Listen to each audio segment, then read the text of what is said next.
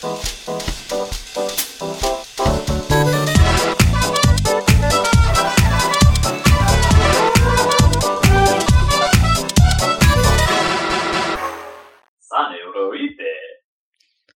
and welcome to the Saladcast on Sunday, the 23rd of October, 2016. I'm your host, Dan Train.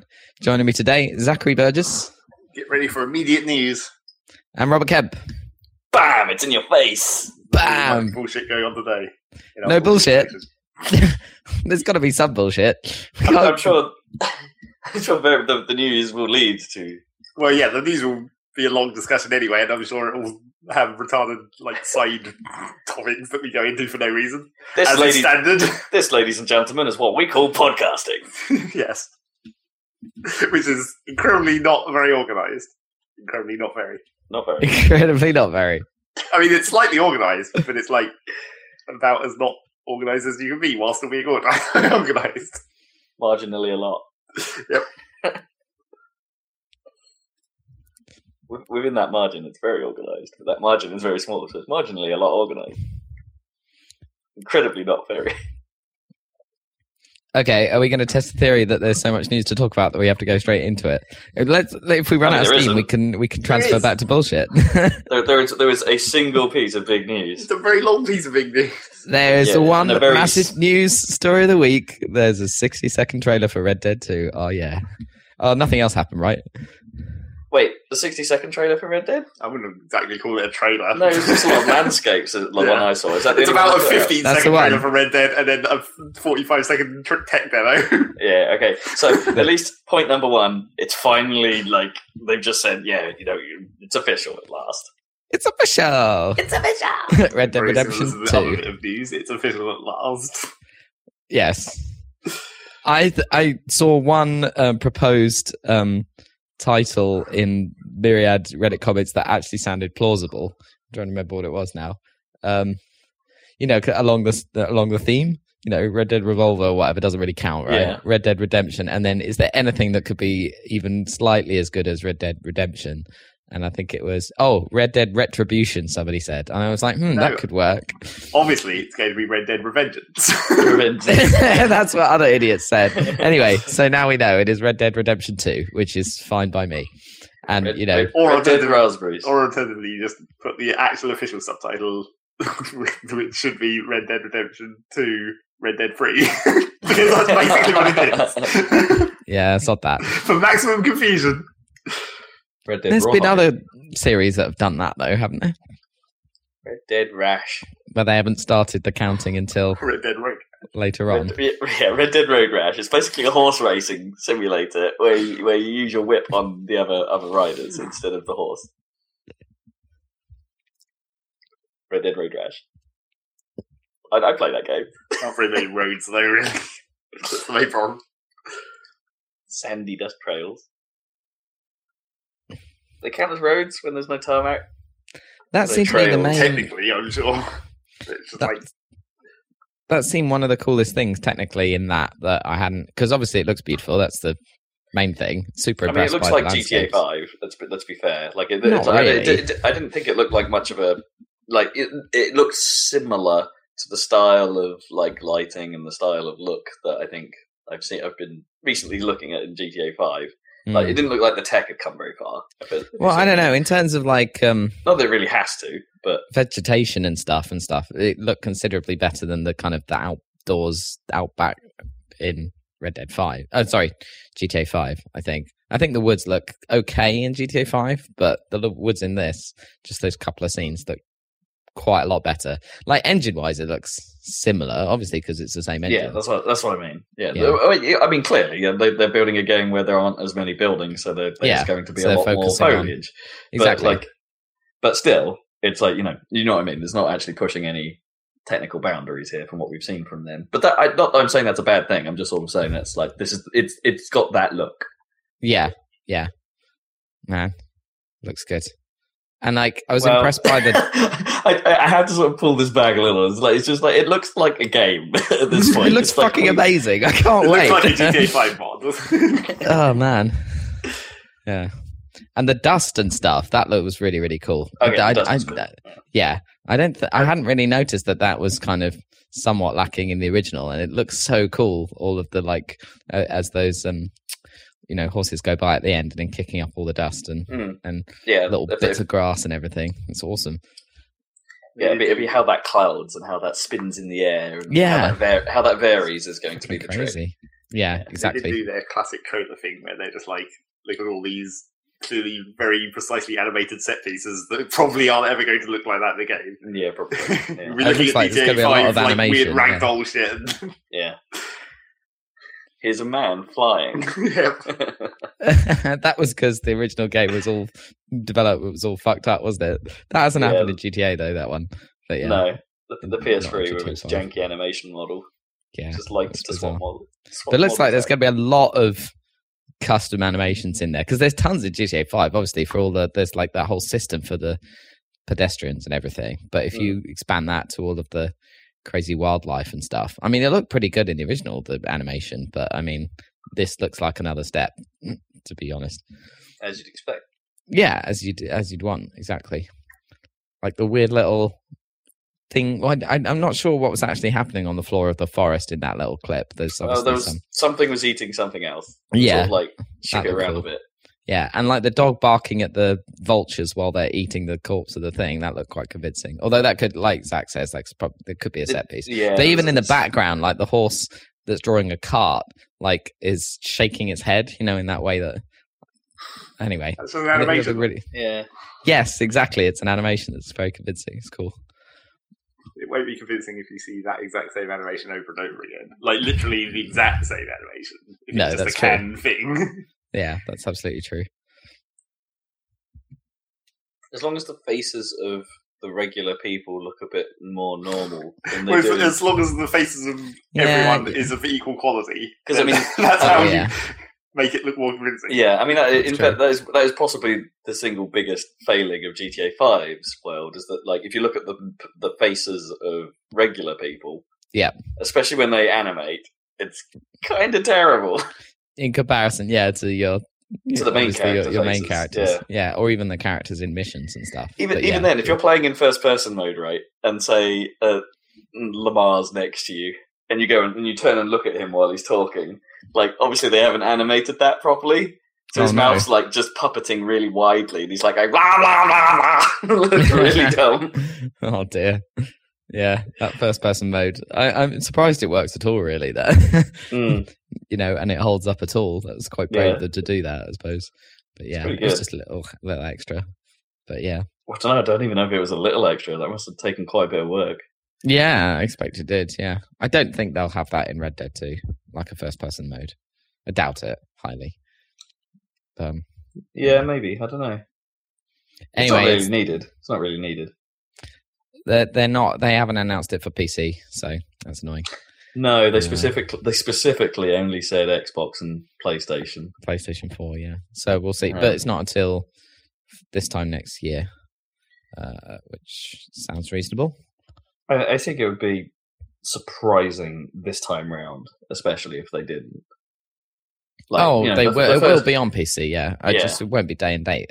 Probably not. Probably not. No, they'll probably do the same thing they did last time with. Well, that means we might actually have to wait another year. Yeah, but surely last time there was shouldn't be any different, reason for them not to, though. Because if they're actually making it for the Xbox, you can just use the Windows 10 store bullshit, theoretically. Yeah.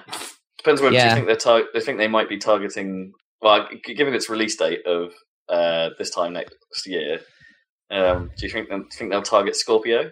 Well, they're not allowed to, are they? Because they're not allowed to make things that aren't functional on both. Well, but they'll target it, won't they, for a better frame rate or whatever? Well, they won't probably specifically make the game for it. It will just be that no. It'll be scaled up. Version. Yeah, it'll be scaled up on Scorpio. Totally. But, I mean, that might be the difference, right? Because with the previous with GTA 5, I think they probably always planned to release it on the current gen and then do the PC along with the next gen when they did an HD update. But this time around, you haven't got that generation gap to bridge. There's no guarantee. You sort of do. Yeah. But you sort of do in the form of Scorpio and Pro, I suppose. Well, so maybe Pro's less of a worry, isn't it, for them? But Scorpio, in theory, is much more of a worry. But then, if you look how scalable the PC version is on top of what they did for the HD re-release, HD release, then, I don't know. I think this will just be a walk in the park for them. They'll already have this down. Yeah. It's whether they'll call it like more HD release or something. Remaster or something within a year or something. My worry is that it will be a long period of time after the initial release before the PC one comes out. But it won't be the same. Jump. It won't be the same as last time, but it still could be a while, is my worry. Yeah, it could be a while, which would be annoying. So I'll probably have to get a PS4, which would be good because then I can play Uncharted and I don't know, Res. I'd be pretty hyped, but I still think I'd want the.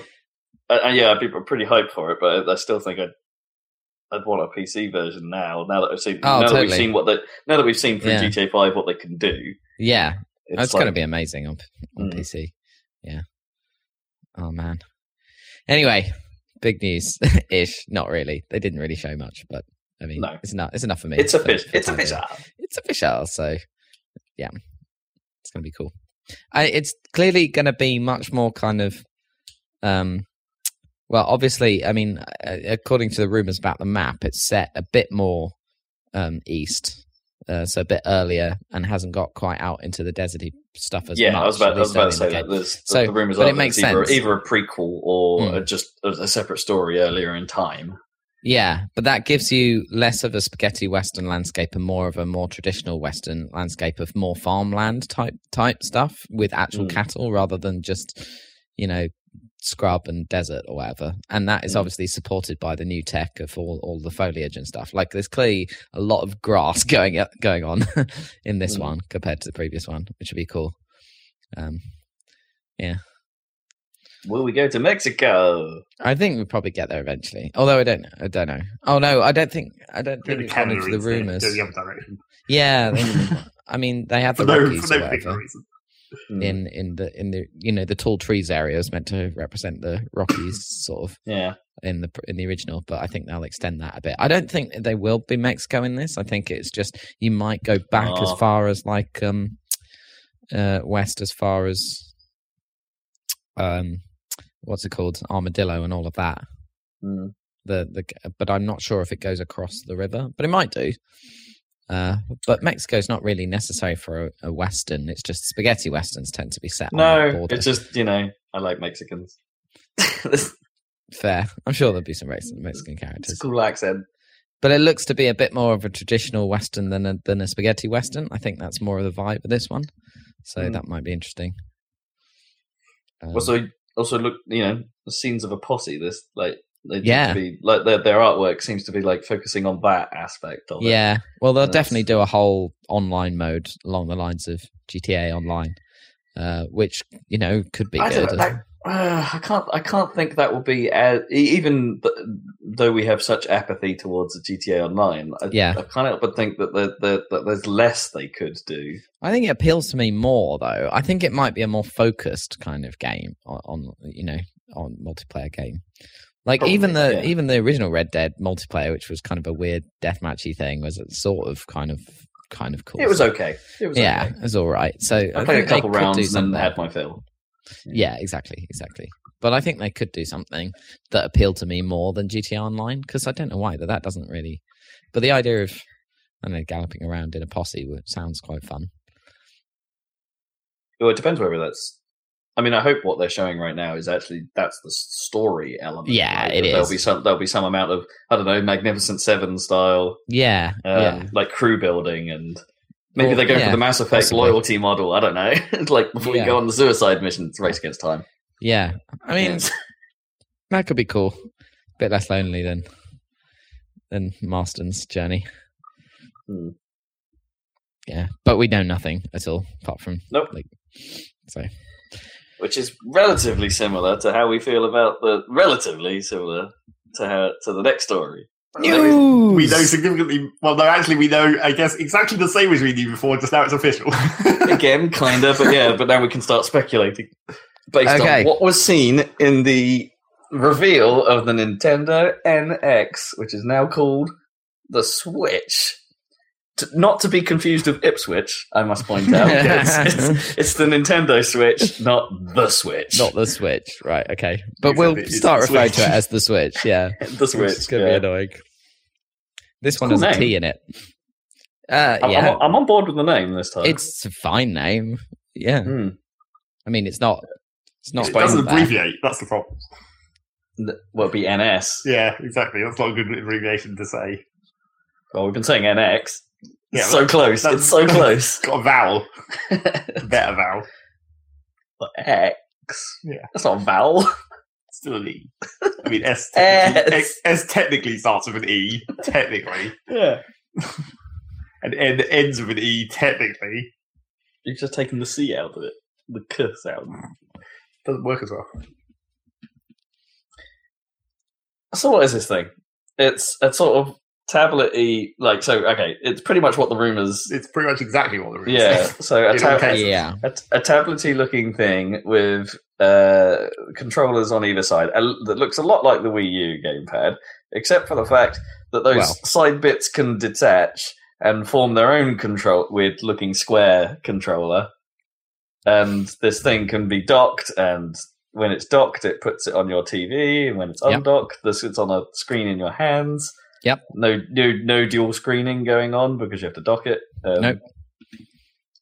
It is exactly what the patents leaks said, right? Yeah, pretty much. Absolutely. And what sources from manufacturing have said, and it does look a lot less kind of Fisher Price than the Wii U gamepad. You saying it looks like I don't know. It looks a lot more kind of. Yeah, it's definitely sleeker, but it's got that, just in terms of form factor, it's similar to the Wii U is what I meant, screen. Oh, totally. Big in the kind of of side shape and that sort of size as well. Yeah, it looked, maybe a tiny bit smaller, which was a little bit. I think that it's a little bit smaller, perhaps because it's lost a lot of bevel compared to the Wii U. Yeah. The screen looks smaller. Oh, you reckon? No, I don't think so. I think it looks bigger, like at least. It can't be bigger. No, that's for sure. It covered the whole thing like a smartphone, though. The screen. But the Wii U screen isn't actually that big. If you put the Wii U next to an iPad Mini or whatever, it's about the same. That's why it sucks. But also, theoretically, the Switch will just have higher pixel density, presumably, because they're putting out better resolution now. I mean, given that a lot of the games they were showing were Wii U games, right? This thing has to at least have Wii U level of power. Yeah. It's going to run. It has to be the assumption here. Yeah. Well, it's an NVIDIA Tegra 2 something, isn't it? It's custom. It's not a Tegra 2 and it's not a Tegra 3. It's something else. It's something specialized. Well, it probably is a Tegra 3 that's been modified or something. Probably. Well, I don't think it is, because there was the rumor originally that they would use, right? Just as NVIDIA were announcing the new Tegra Nintendo, were still using the old one. So it might be the previous one, but upgraded somehow. Yeah, like a halfway between 2 and 3, I think is reasonable. The thing they mentioning is because it's kind of been detached from having to use the Android operating system in any way, that like gives you more juice for games. Yeah, like to the metal. But that like what? So how much power does fucking Nintendo's operating system use? Because they have to have some kind of background menu functionality because that's what they do. But it doesn't have to be full on multitasking Android or whatever. But if it's as clunky as what it is now, it will still be slow. Yeah, exactly. Nintendo are bad at making operating systems. They have really bad functionality, but they're also really bad. They're bad and also bad. Yep.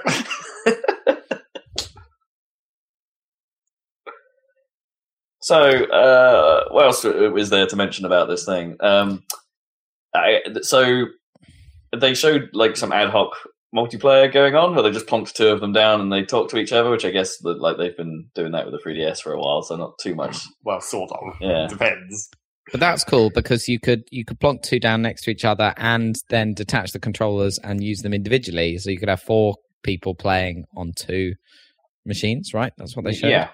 So that's kind of cool. Which still is like, let's have a split screen on a tiny, tiny screen. Yeah.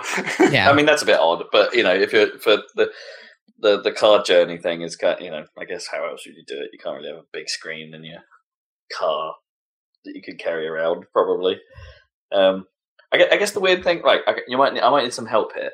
So they introduced a new controller design as well. Yeah, that sort of looks like. Well, it basically looks like the OG Xbox controller, which means the key point here is that they've not the Duke, but a bit like the S. Right. But the interesting thing here is that they're starting to embrace offset control sticks. Yeah. Well, they're offset on the main thing, aren't they? Right, because they're not the same. Yeah, which then means if you're detaching them, is one player getting a weird deal where the stick's probably in the middle of the controller rather than on an edge. Turn it upside down. I know, but because they're offset, does it sit in the middle rather than at the are they perfectly symmetrical? Because that can't be comfortable if the stick's in the top corner on one side and the bottom corner of the other side. That can't be comfortable. Well, it's probably more comfortable than having them both at the top. No, but just the distance, you can't hold it like that. But so one of them has to be different. One of them has to be weirder, when you detach it and you're playing it Wiimote style. Than the Possibly. Other one. I think the stick and the buttons and the 4 buttons ranged in a cross are next to each other on both sides. But I think you're right that there's a gap between that and the bottom lip of the thing on both. So I think depending on you're still, so basically you have to when you're using just one as a controller, you thumb and the little buttons are really close together, and the one edge of it has probably got a sticking out part, but it doesn't really matter which side. When you've got it turned sideways in your hands, you're not holding it you're not pushing your hands up against the side. You're the excess sticking out sideways and your thumb going up onto it. I mean, so a bit weird because on one side or the other, it shouldn't actually matter. Sure, yeah. But one of them. No, I'm just saying it's just a bit weird. It's just No, it is. It's weird. Or they'll just make a pointless plastic case you can wedge it into to make it like a wheel remote size. I think it's. But that's kind of what that little mini controller is, though. Really, they're sort of let's chuck these bits on the Joy-Con. They're called Joy-Cons, which is the dumbest name ever. So is that actually the official name? Yes, Joy-Con left and Joy-Con right. Isn't that what those weird old Namco controllers for PlayStation were called? Probably. There's probably been several things called Joy-Cons before. Yeah. I think it's kind of cool that you can use them in a kind of crappy way for local multiplayer. I think it's a nice option. I don't think it's supposed to be comfortable for long play sessions or anything, but I think it's kind of cool that it's possible. Yeah. I think it's cool for kids and stuff. Well, so here's the thing. Yeah, the interesting part of this is it's obviously Nintendo trying to embrace the whole local multiplayer thing. Yeah. Which it's quite fun playing Nidhogg with one of those things. Well, they didn't show any online. Every multiplayer they showed was connected devices. True. In the same physical location.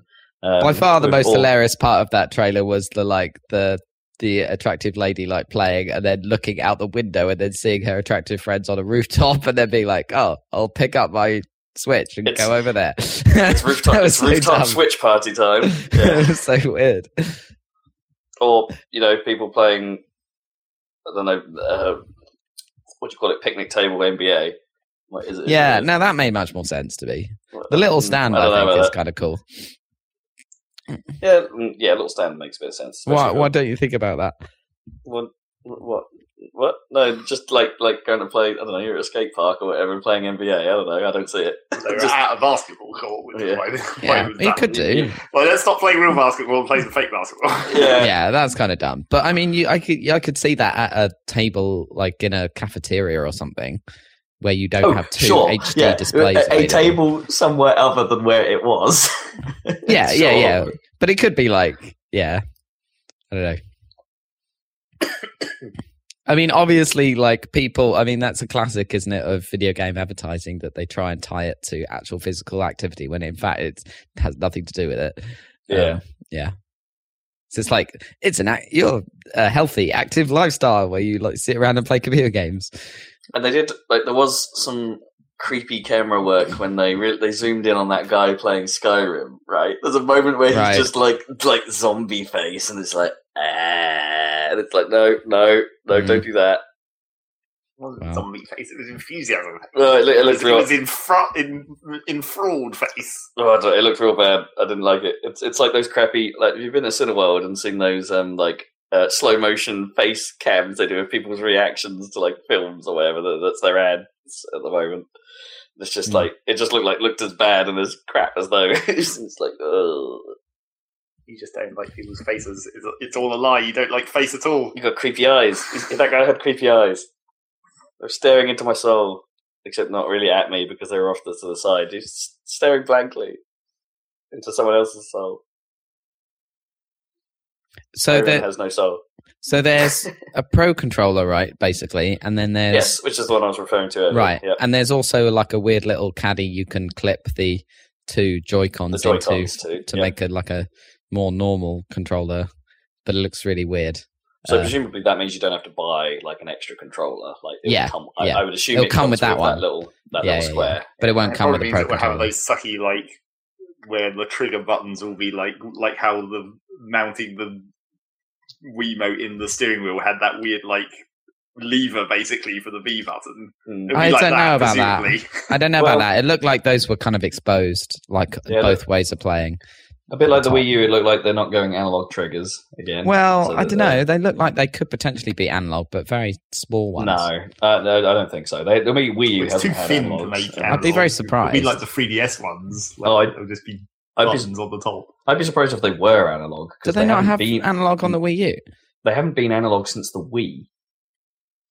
Since the Wii? So on the Wii U doesn't have analog triggers then? The Wii's like control. Any of the controllers you could get that were Wii branded, none of them had analog triggers. Like the classic controller or the weird retro. So you actually mean since the GameCube? I see what you mean. Okay. Yeah, you're right. Well, I thought the nunchuck had analog. Oh no, it didn't, did it? No, it didn't. Shit. It didn't. It had a stick. The sticks were analog, but we haven't had a Nintendo analog trigger for friggin' ages. Yeah, that's weird, isn't it? So I would be surprised if it came back. They did that one time, didn't they? Because like the N64 wasn't analog, obviously. Right, yeah, true. Oh yeah, yeah, they've done it once. Done it once. So, yeah, you're right. They've done it once, and they did it weird with their extra clicky bit. But I want to play driving games on my Nintendo Switch. God damn it! And not just Mario Kart. Well, they're probably just like now that there's two analog sticks, someone will use that as the accelerator. You just have to play Fast Racing Neo Switch. It's fine. Where you only have to accelerate or brake, no analog. Yeah. F-Zero. Well, I thought in the picture they look Mario Kart. They could potentially be analog, but I don't not think so. Speaking of other things that are on that device, cartridges. Obviously. Fat-looking cartridges. I don't know if they were that fat. They were a bit thicker, I think. Marginally fatter than the 3DS ones, I guess.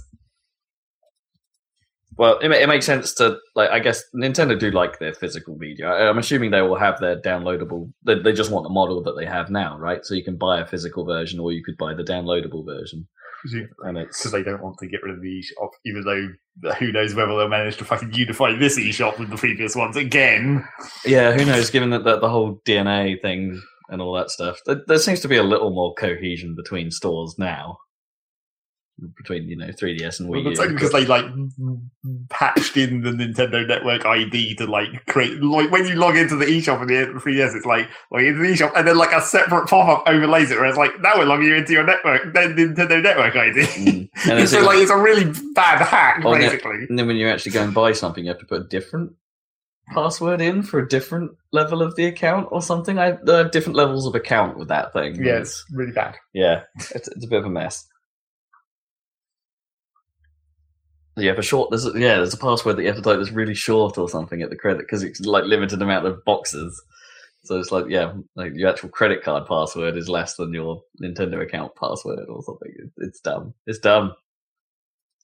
But yeah, there's the chance to unify that. Do we think this is then?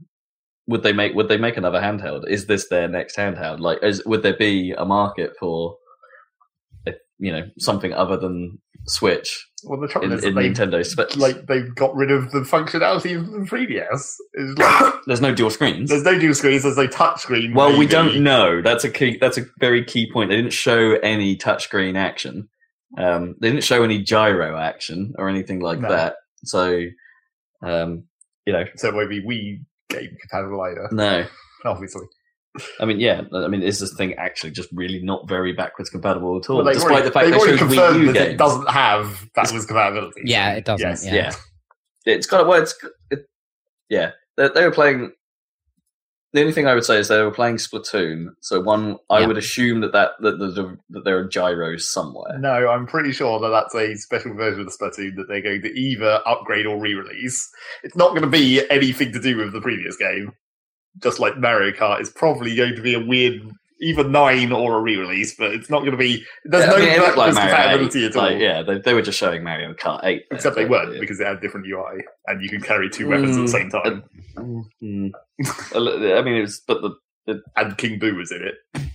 Oh yeah, no, I did spell that. Yeah. But it looks so much like. Well, yes, but that's just what the Nintendo games look like now. Like when they showed the Mario thing, it's basically exactly that art style, except now it's a Mario game also. Yeah, I guess. Yeah, but I mean, I have to. I mean, we don't know if either of those are going to be launched either. They could be concepts. You'd have to assume that Mario will be, because they must have realised by now that every time they launch a system without Mario, everyone bitches about it. That's true. Yeah. I wouldn't be surprised if that was like an 8 Switch version, like Mario Kart 8 Switch. That's like it is Mario Kart 8, but they've just extended it a bit more. I think they'll do that with quite a few things. Package all the DLC in as well. Yeah, absolutely. Just make them like Ultimate Edition or something. Yeah, I think they'll port a lot of the Wii U library, to be honest. I would have thought so. Yeah. They have an opportunity to sell it to a bunch more people, theoretically. And there isn't a great deal of Wii U games that actually need much of the quirks. Well, yeah. Because it's just like, how many games actually use the bottom screen at all for anything important ever? Affordable Space Adventures. And in a lot of Wii U games, the whole point of the Wii U is you could put everything on the bottom screen anyway, so you can take it away. But hang on, that's a key point. That's a key part of Splatoon. Is it though? Really? Is the map? Like it's a mini map. It's just like, well, you know. Yeah, but it shows the state of colouring, so you can figure out a way of getting behind people. And it's. I mean, yes, you could put that on screen in a small way, but then the tap to go to someone. Yeah, the tap to go to someone will just be like the respawn. It'll be a sequel. It will just be an overlay. No, but you do that mid-fight, like. Well, so you can pop it up and do it. That's not a slick. That's not a slick. Yeah, they'll have to come up with something for that, but yeah. But you won't be able to touch it anyway because it doesn't have a touch screen when you're playing it on the TV, so you won't be able to do it. That's a good point. True. That's why it doesn't have a touch screen, by the way, because when you docked it, you don't have access to that screen, so it can't be a touch screen. I mean, it could be a touch screen, but then they'll have to make a reverse Wii U situation where it's like once you've docked it, you don't have access to the touch capability. That's a very good point. So they're not confirming whether or not it has yet, but I mean, it doesn't need it, right? But by what we're saying. I mean, it'd be convenient, I suppose, but yeah. Sure, but it means we're not going to get games like Theatre Rhythm with the cool conducting mechanics. We're not going to get. There are games that make good use of touch and the ink. And, of course, there are. But which makes me think that the 3DS will stay alive for a while, while this thing takes off. I reckon they might keep them both up, especially given that they're not confirming anything. People have serious concerns about what the battery life of this thing might be if it's as powerful as it is. They're talking 3 hours, maybe. Yeah. But if you're a kid, it's not going to be as good as a 3DS, is it? For Pokemon or whatever that you can take on the play all day or whatever. Well, of course, I think it's going to be good for Pokemon because Pokemon. Well, probably it'll be good for Pokemon because Pokemon won't use virtually any of its power, and therefore the battery will last longer. Yeah, I think they'll continue, and they'll probably ultimately make another portable console. For that. Maybe they'll bring back the Game Boy. I mean, so part of the problem with this discussion is that in some ways I like the idea of this, right? Especially if I really like it. Especially if it allows me to play games that would be on a portable, on a big screen, right? That because that's half of my problem. Why I'm probably not playing as many 3DS games as I would like, because there are things that it's like this game seems really cool, but I kind of don't want to play it in this form factor. I want to play it on a screen. Yeah, but that doesn't work because you can't say to developers, "Oh, you've been making this 3DS game. Just make all your graphics 10 times as good, and then you're good." I'm not even sure I care about that. I just want it on a screen. Yeah, but that's not how games work. If you make a game that looks like a 3DS, except now it plays on the TV, people won't actually like that. Game Boy player for GameCube. That was only because it was a replacement to your actual physical Game Boy. That wasn't. It wasn't meant to be a way to get new people in. That was meant to be a way to get people who already played all these games to have a way to play them now on the other system that they already have connected up. That's an assumption. It could be either way there, surely. And also the other reason for the Game Boy Player was so you could use the stupid connection to like Pokemon Stadium 2 and stuff. I mean, in a vague way, they have now done DS on Virtual Console, like first DS, not 3DS. Yeah. Using the Wii U's dual screeniness. So you can sort of do that now. But Bravely Default, I don't fancy the idea of spending hundreds of hours on a handheld. Like, I want that on a big screen. Even if I'm just tapping buttons occasionally, I just want that on a big screen. I don't care about how it looks. It's just that sort of game for me. Neck craning and all that. There's nothing neck craning around. Looking down. You don't even have to look at it most of the time. Looking down. Well, not if you're sitting in my neck good after position. a while. I mean, you don't even have to have the 3D turned on. Then you really don't have to hold it in a specific position. Just sit in any position. I can't hold it. You can't say that when you're like playing a handheld, you're not like looking down at least a little, because it's like TV and like straight ahead, nice and comfortable. Handheld, it's like unless I'm putting my arms up as if to sort of like throw a Buddy Christ thumbs up. You could. If you actually sat in the chair with like armrests, you could easily hold it up. And like slunk down to. On your couch, yes, you'd have to, but not on an actual chair. This couch isn't that different from ugly chair in the corner here. That's a proper armchair. Yeah, but that's like an armchair where the armrests are like really wide. You have to be like up with it in front of you. I don't think this chair exists. It's pretty much my desk chair. That's how I hold when I'm using the controller. I have my arms on the armrest to hold it slightly more. I don't hold it up, obviously, because it's a controller. I don't need to look at it. But I have my arms on the armrest, like elbows. I don't think you're selling it. I don't think this concept is flying. Or you can just lie down. Oh, that's even worse. But then prop it up, any position. There's plenty of ways to avoid neck strain playing a portable console. Look, we prop it up or what? You're still always looking down, no matter where you are, unless you're lying down with it, and then you're on the side, and everything's on the side. No way. There's no way. There's no way. It's an easily solvable problem. There's no way. Or just get better neck muscles. Well, that is a point.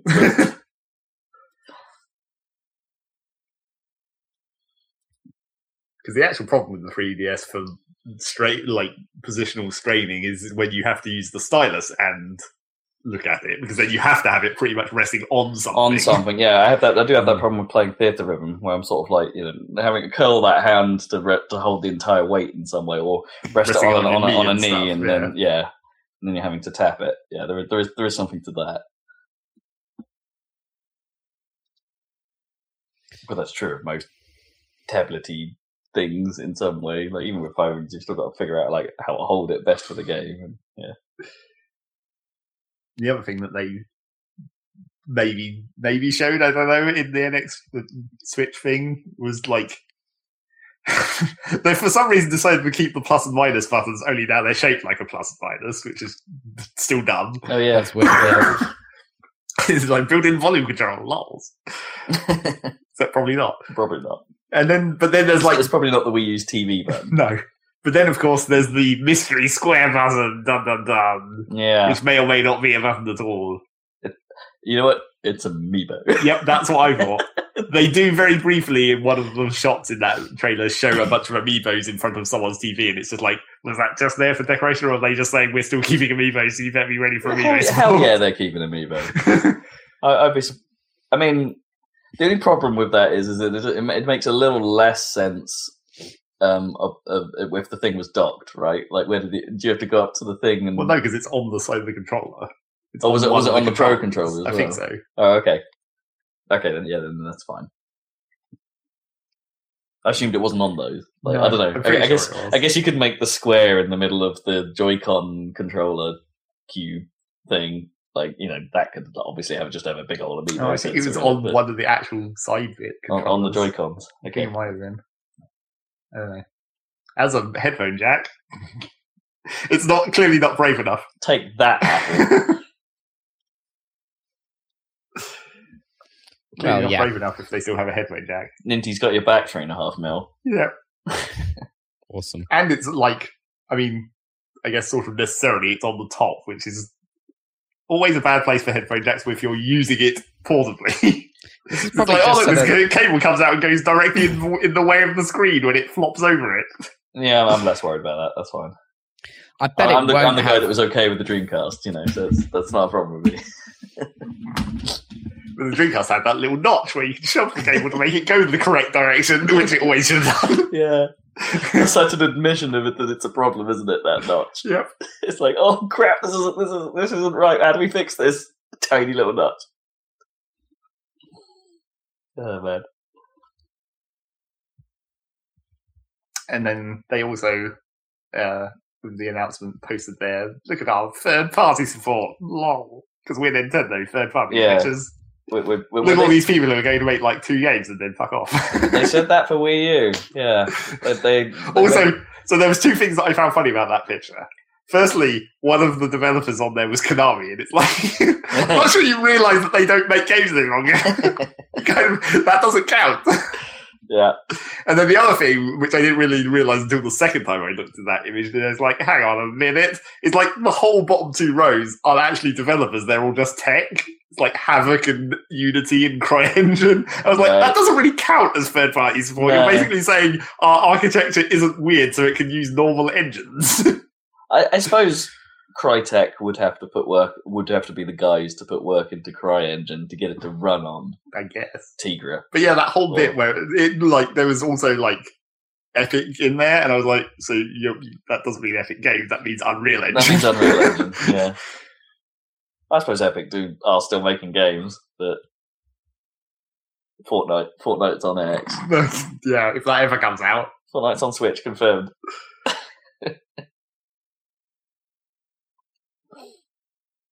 Yeah, I don't know. I don't know if, given that I'm a Wii U owner, that if the Switch is only as powerful as a Wii U, I don't know if that really appeals.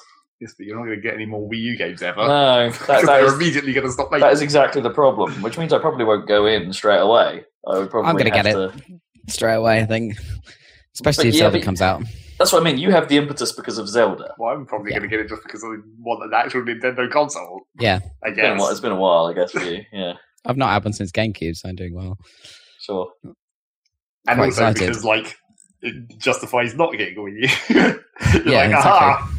Now I can get some of the games that would have been on this, except now on the actual console that's going to have a longer support, probably. I think it's a little premature at this point because we just don't know which of those games are really happening, or if they were just tech, just things they put on screen because they could.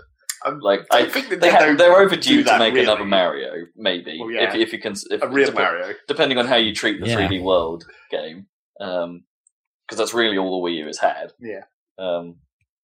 So you could argue they're overdue for one of those. So that's probably on the cards.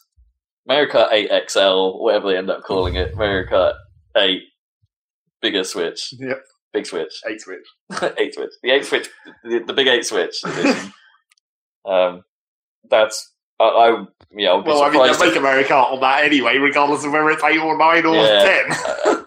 I think it's a bit early for a 9, but I guess the gap between 7 and 8 wasn't that long either, I suppose. But. I mean, potentially that footage they showed could have been 9 just playing 8 stuff. Yeah, true. Yeah, it could be one of the retro quote unquote tracks. But yeah, I kind of hope. I mean, we just don't know. We just don't know.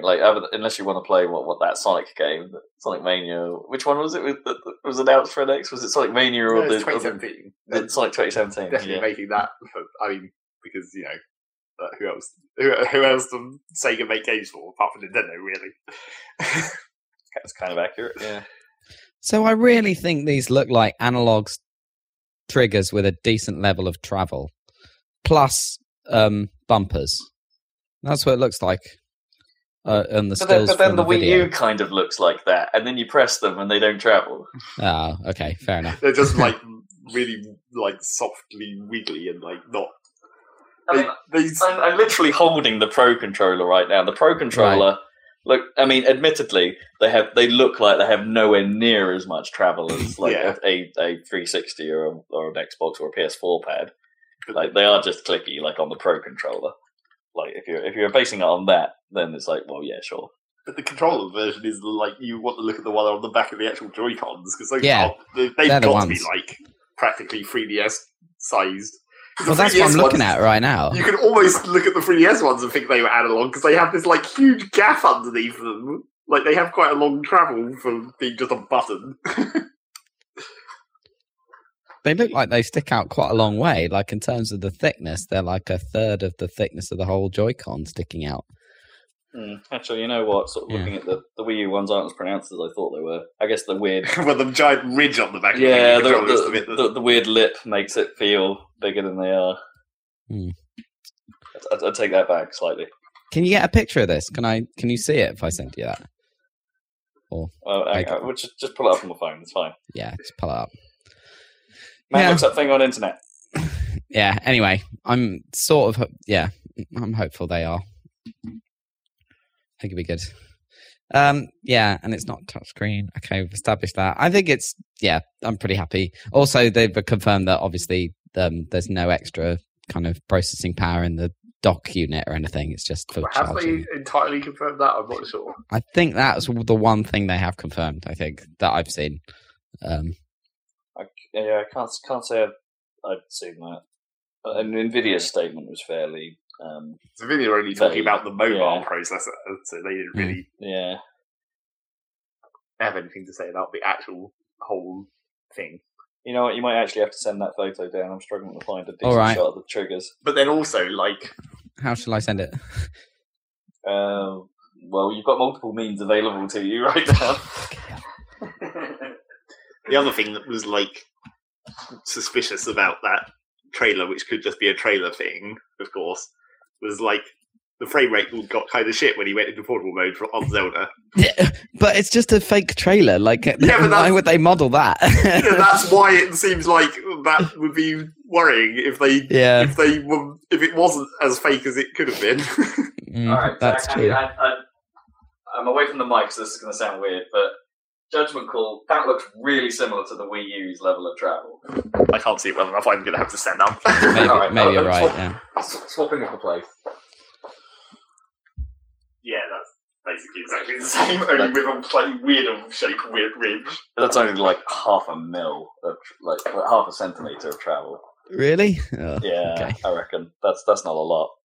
Interesting. I will be highly surprised if that is analog. Unless it's, like resistive analog or whatever. It goes back with a PlayStation spring, 3 buttons were meant to be. I guess, yeah. Okay. You say so. I'm holding out hope. That's my judgment. Okay, I'm holding out hope. I've been wrong on many, many things when it comes to predicting consoles, so, Haven't we all? The Switch! Also, I just want to point, a lot of people pointed out, there's no family action in any of that trailer. It's all like... There's a dog. Well, I'm getting okay, fine.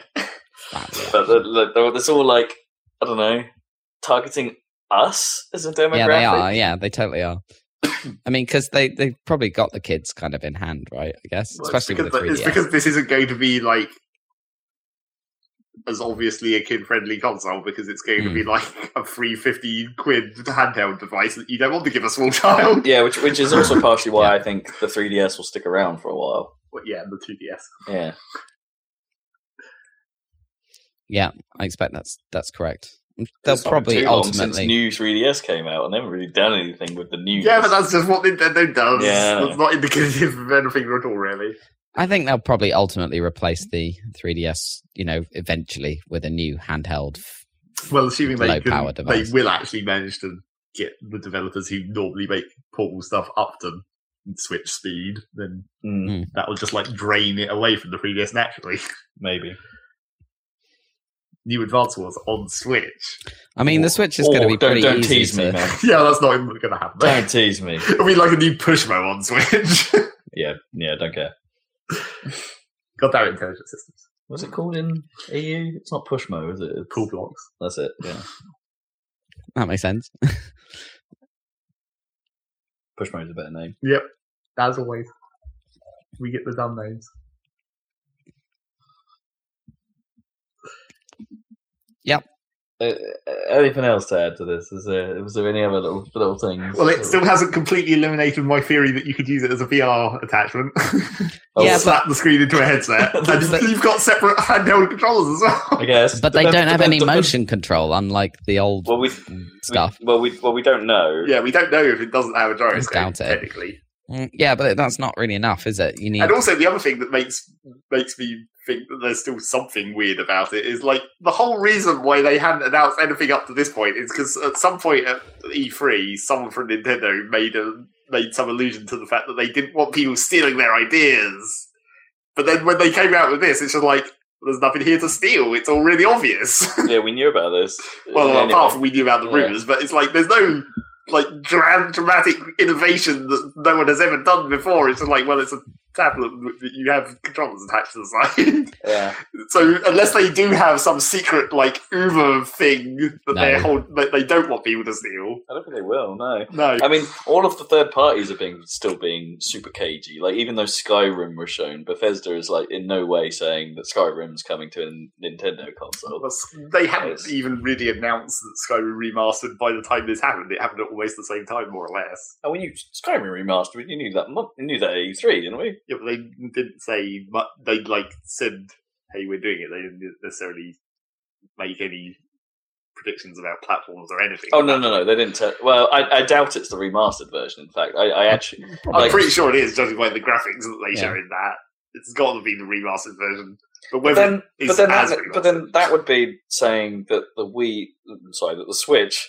I have to stop calling it the Wii. I don't know why. I just want to call it the Wii U. Yep. The Switch is as powerful as an Xbone.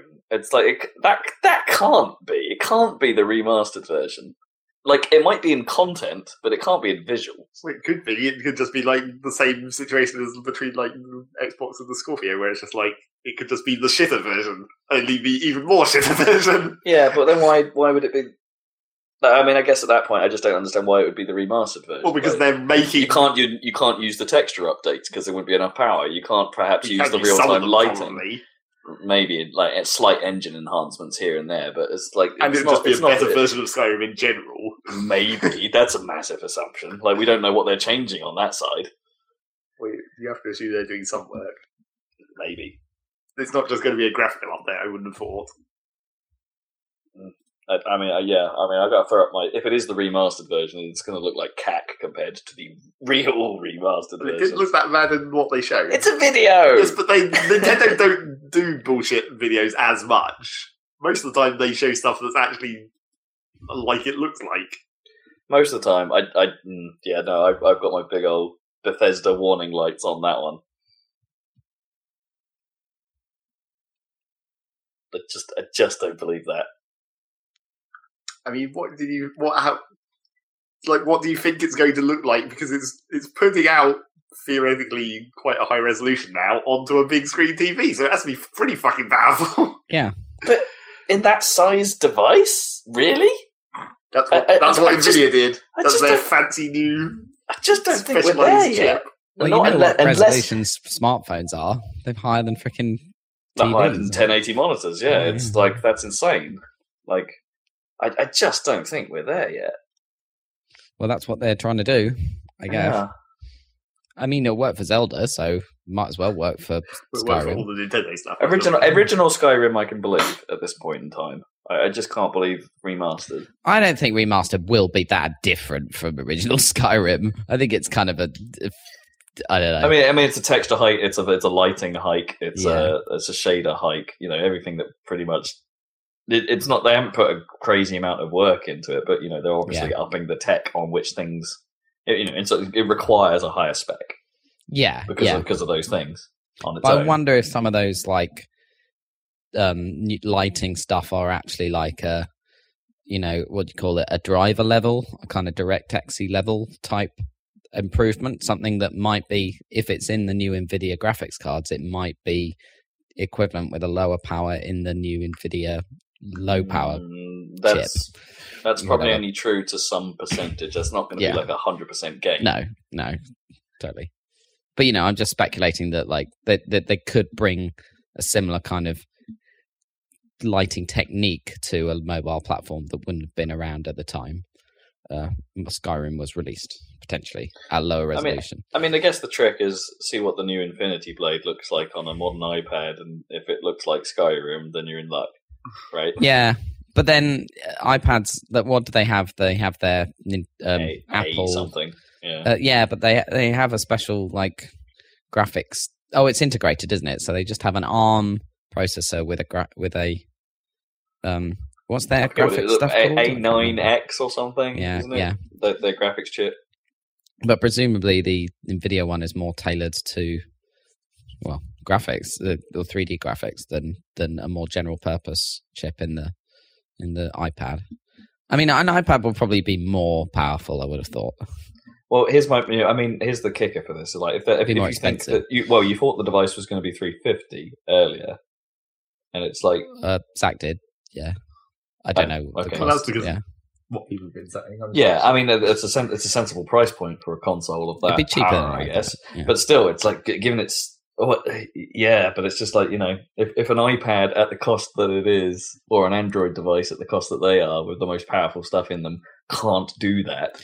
Well, to be fair, their revolution is more than 4 times on the iPad, isn't it? Because it's Retina and it's a higher res. Oh no, it's not. It's about the same, but times 4, right?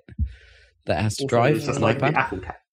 It's about 1600 rather than 1080. So yeah, it's a high res, but that's optional. But they did. No, it must be 2048, right? It's not 4K. No, I mean, no. What is it? It's 1024 multiplied by 2, right? Rather than. Oh shit! I'm thinking the wrong resolution. Oh, it's 768 multiplied by 2. What's that? Right? So 1520 something. Yeah, 1536 or something. Yeah, okay, there you go. 1536. That's the res they have to drive. Sorry, I always think of the width. I don't know why they classify it by the height.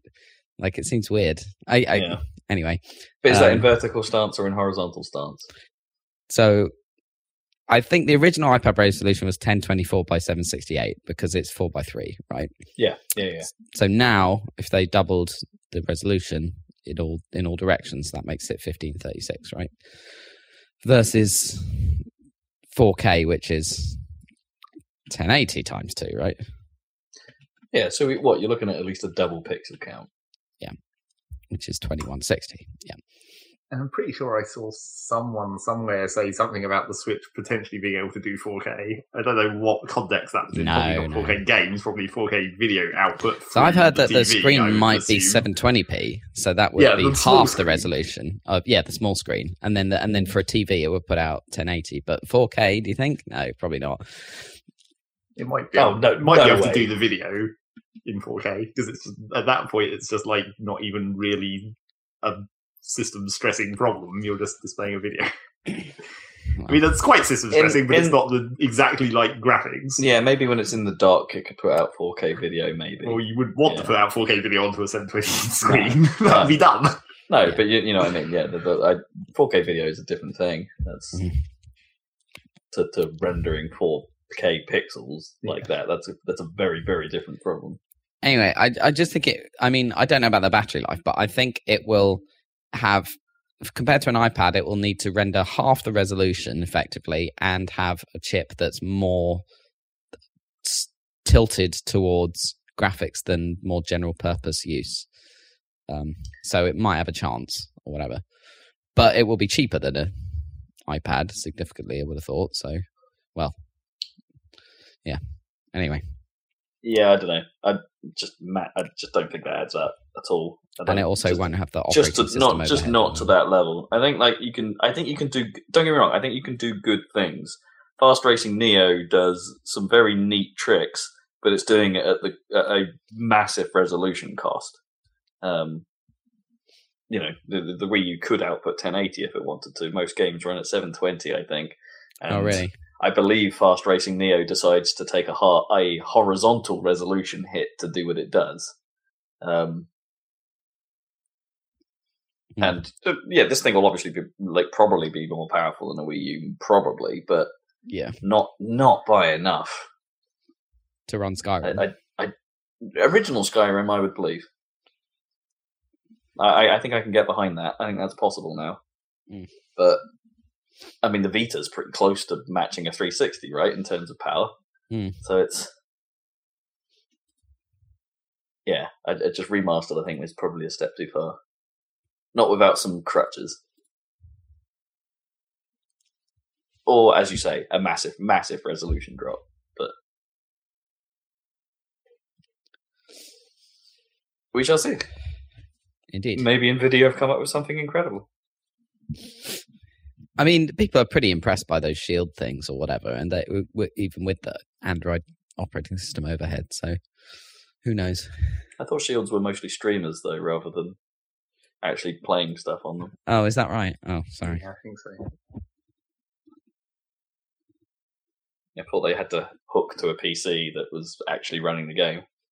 Oh, really? Oh, I'm totally wrong then. Okay. I have no idea, to be honest. Like, I haven't been following Shield at all. Yeah, maybe they are different now. Yeah. I'm pretty sure the first one was meant to be like that. Because it came out at a weird time where people were like, what? Why would you do that? And it was like, oh, wait, Steam boxes and stuff. Yeah, maybe they do something now. I've got no idea. No idea. The question is, what bullshit attachments are they going to make for the new thing? I don't think there's going to be a golf club controller. I could totally see. Well, I don't know. Maybe golf club controller could theoretically work actually better now that you only have to have one of those little things attached to it. Maybe. But they never made that right. Okay. Does that motion control say? Just one note about things we should take with a pinch of salt here. They never made that Wii U tech demo thing that they showed about when the Wii U was revealed of them putting the Wii U pad on the floor and you could see the balls lie, and then you'd use the Wiimote as a golf club. Are you sure they didn't make that though? Or no, is it just something that you didn't see? That never got made. That never got made because I'm pretty sure that was some kind of me-based. Like it was a me-based sports title or something then, and that never. The only thing like that they put out was Nintendo Land, and it's definitely not there. Are you sure they didn't actually? You sure that wasn't actually literally a tech demo? Like it did exist, it just never actually made it out to a game. I mean, it's possible, but that's what I mean. Like, got to take all of this with a pinch of salt. Like they showed something and it didn't happen. That's not what it means, though. It might have happened. That might have been a literal video of that thing happening. It didn't mean we could buy it. No, but that doesn't mean anything, does it? Because if it happened on the system, then it happened. Whether we can buy it or not. Mario in Mexico might not happen. It might be something else. Which, for the record, I'd be totally down with what that looks like, Mario in Mexico. It's not going to be what you want. It's not going to be Mexicans. It's going to be like Piantas again. Oh, yeah, but it'll definitely be Piantas. Mario Sunshine 2. Yeah, basically. That's what they actually don't want people stealing. Just like they originally did with the original Flood. That was their big reveal there. Like, oh shit, water tech. Yeah. Squidgy stuff tech. Soft physics. It would be kind of interesting if they made like some kind of weird attachment for it where you could have the screen be vertical. I don't know why. Yeah, it'd be like turn it into an actual Game Boy and have the controls at the bottom and the screen sticking upwards. I mean, I guess you could, yeah. I don't know. Oh, for pinball. Yes, exactly. Vertical resolution. That's all you need. Very important. All right, cool. What else is going on? That's it. That's the Switch. Looking forward to switching. Okay. March, by the way, we didn't mention that. Oh, yeah. March. Yeah. Everyone nailed the release date. Well, like every other room. Yeah. Well, does that mean if that means Zelda comes out in March, I'd be super happy. Not sure about that. They haven't confirmed that Breath of the Wild is a launch title. Well, they haven't confirmed any launch titles at all, really. No, they haven't really. They've technically confirmed games for it, not when they're going to come out. No. Yeah, we really still don't know anything other than what it looks like. If that's a launch title, I'm so in. Oh, God. Where am I going to put that little dock? It doesn't matter whether it's a launch title or not. You're just going to get it at some point anyway. Yeah. Yeah, unless they do a within the first year revision, in which case then there'd be a reason to hold off. gonna take an F-Zero at this point. I do like the design of it. Like, it does look a lot smarter than the kind of Fisher-Pricey stuff. Yes, no, from a pure design point of view, it is nicer. In fact, there hasn't been anything that other than perhaps the looking. I was about to say, other than perhaps the metal underneath the cube controller thing when he slid those things off. I don't think that's metal. I think that might just be like shiny plastic. It doesn't look like metal. That thing's weird. But the actual thing itself and the little Joy-Cons connected to it, or whatever, and the dock and stuff, it looks nice. I think you think it only looks like that is because it's matte. Like, literally, it's basically exactly the same as the Wii U game. Slightly less rounded and matte, and that's basically the only difference. No, I don't think so. Anyway, right. But the beveling is a lot less. I think is also key. Slightly less round. Slightly less round. Yeah. Okay. Yeah. Less round equals smarter. Okay, cool. Less rounded isn't a good thing. So the problem I had with the 3DS and stuff, where it's real square. It's a little bit sharp. Yeah, it's a little bit sharp. Many other things I picked out are crap, so I'll just zim over them. Good old crap news. Mafia 3 came out, and pretty much as everyone expected, it's a very good-looking game with an interesting story. That much actually held up. It's just kind of the rest of it is kind of terrible. The open world isn't anything to do. The mission structure is very repetitive and boring. It's no GTA in the 50s or whatever. And it's buggy. And buggy it's hilariously buggy. Yep, it's good for videos. Apart from when it just just crashes. Put 1 million people into a phone box. That's not a bug. That's actually quite impressive. Like, it has body stacking to some extent. Sort of. They don't fall out. They just fall out of this phone box. Was the thing. PC version of Watch Dogs 2 has been delayed until November 29th. A difference of 2 weeks from the console versions. Literally not a delay that exists. No. Because that release date is still probably going to change before we even get there again. Probably, yeah. So maybe not. If it's November, when you say something's coming out in November, it pretty much has to come out in November because you run out of year. Yeah, you haven't got a lot of room unless you push it a long way, really. Candy Crush Saga is getting a TV show. Nobody knows what the bloody hell it'll be. Well, it would be like Candyland, right? It would be like Wreck-It Ralph only in a TV show. Oh, what, you reckon it'll be a cartoon rather than... I for some reason in my head, I thought it was going to be like a crappy game show. That could actually also be possible. They tried that with Draw Something, right? And it lasted like an episode and then got canned. There are definitely TV game shows that are based on real bad premises. Yeah. Like the old 2P machines. Oh boy, yeah. What's that thing called? What's that called? I don't remember what that game show's called. Oh man, it's got a tipping point. Yeah, that's it. Based on penny shufflers. Those things do they have a proper name, those machines? I don't know. Train machines or something, aren't they? Train machine? Tray machine. Tray machine. Yeah, I just always called them pushers, I guess. Yep. So yeah, there's been game shows based on worse things, but I imagine it will be a dumb cartoon with some kind of cheesy cartoon characters that they want to market. There was a Scrabble game show that actually ran for quite a long time. I mean, Scrabble there's like crossword game shows and stuff. It's similar, except it's Countdown. What was that old crossword show? I remember that.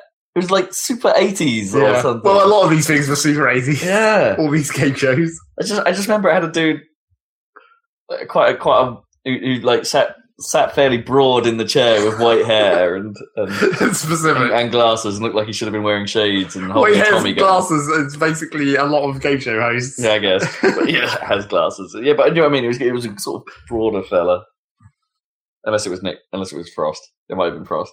I don't know. You said Nick Frost, and that's definitely not the right it's one. It's not Nick Frost. Although that would be funny. Nick Frost doesn't really do anything. No. Not that we're aware of, anyway. He might be behind the scenes. Sure. I'm going to find out what that crossword show was now. It's not really as interesting as you... No, definitely not. Definitely not. Most of those things aren't. And you just go, oh, do you remember that? Yeah, that was great. And then you watch it and go, oh, this is terrible. But at least it doesn't have Nick Nose on it. That is actually the problem with modern game shows. It's like, it's not the concepts, it's the hosts.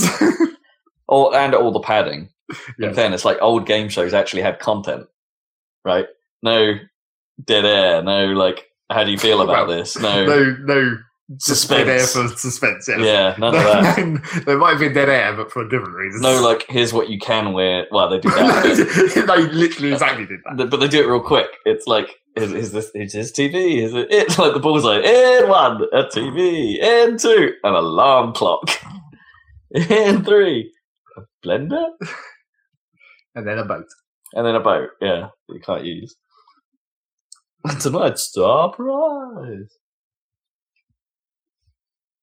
I guess that all changed as we started picking up American game show habits, which are a bit more talky, yeah, and flashy lighty. Interviews.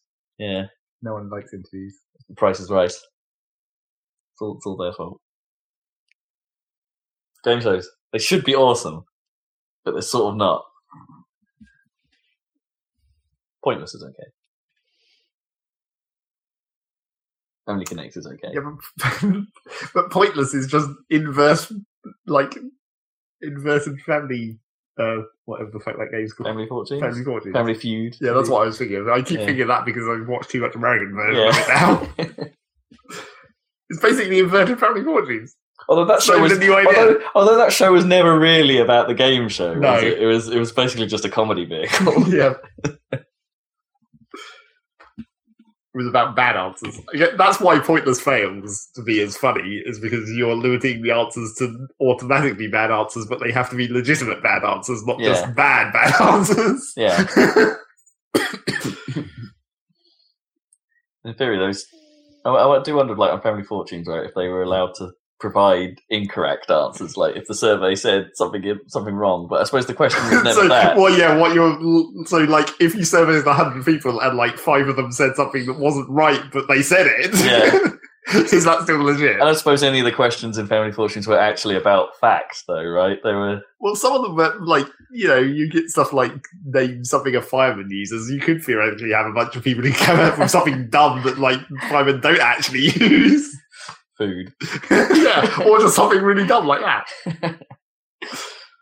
I'm sure they a shower. I'm sure a fireman has to use a shower at some point. Yeah, probably. A car. They need to get home from work. A toilet. I bet they probably filtered. It's like when they do surveys, they probably don't actually survey 100 people. They probably survey like 200 and then average it out and remove all the crap. Yeah, maybe. But then I guess you could tell, like, if they like listed. Presumably, that number never adds up to 100, right? Like, you could watch it. Like, does the number ever add up to 100? Pretty sure it does. Right. Because it's only the top few answers that they show, right? If it's like, that would be the tell. It's like, if it was 100 all the time, then they're probably fudging it. I guess. Maybe they don't. Maybe they never have like 1 point answers. Like anyone where it's only one person said it. Yeah. Trim those out. Or people who for some reason didn't answer. Then they could get someone else. But who knows? Games. I guess. You think? Angry Birds movie, We haven't run out of time. Speaking of games that have fit in some bullshit now. Well, I mean we could, but yeah, speaking of games that have come out, right? Battlefield 1. That game has reviewed crazy well. I'm thinking we must play it. Yeah. I've been reading forum posts where it's like, despite everyone initially being worried about what they've done to Conquest and stuff, it turns out it's not that bad. And like, it works just fine. Yeah. Some people say that it's like the best Battlefield since Bad Company 2, which is always the most annoying thing for me, because we never played that. No, that's a weird. I mean, I played the first Bad Company game and really didn't think much of it. Like, well, apparently that's why Bad Company 2 was also well regarded, because it was so much better than the first one. But like, we never played that, so when people say, "Oh, it's the best Battlefield since Bad Company 2," it's like, I have no context for how good Bad Company 2 was compared to the Battlefields I actually played. So I think there's something weird about that, right? Because from what I remember about Bad Company, right, like I remember the first one basically making a bit of a splash because of the way it treated its campaign tone. Yeah, like they're like, oh, it's a bit irreverent. Like the bad company. It's like the comedy battlefield. Yeah, we're going to tell a slightly more light-hearted campaign. It's going to be, with guns and murder, of course. But it's going to be it's going to be more fun. But we're still going to throw in the Battlefield multiplayer that you like. And like, I believe in that first game that the campaign was middling, and the multiplayer didn't really work. Yeah. Whereas in the second one, I think they sort of basically, this is where Battlefield's campaign problems like kicked in for reals. Like the campaign was apparently even just non-existent. Like the tone is gone. They made a Battlefield game, but they made the multiplayer pretty good on console. I think it was one of the early examples of destructible environments in the Battlefield series. So I guess in many ways, there's probably very good reasons why people hold Bad Company 2 in fairly high regard, because that might be the first time they made Battlefield work on a console properly. And I can't help. I never liked it, to be honest. I'm not sure if I played Bad Company 2's multiplayer. I remember bits. I have images of it in my head, but I don't know if that's me watching it or playing it. I really don't know. I may have played a demo, is what I'm thinking. And I didn't really get on with it. My overriding memory is just I didn't get on with any of it, like either of them. So I kind of, maybe it's a bit of a nostalgia play for some. It's like Bad Company 2 because it was the first one that actually worked.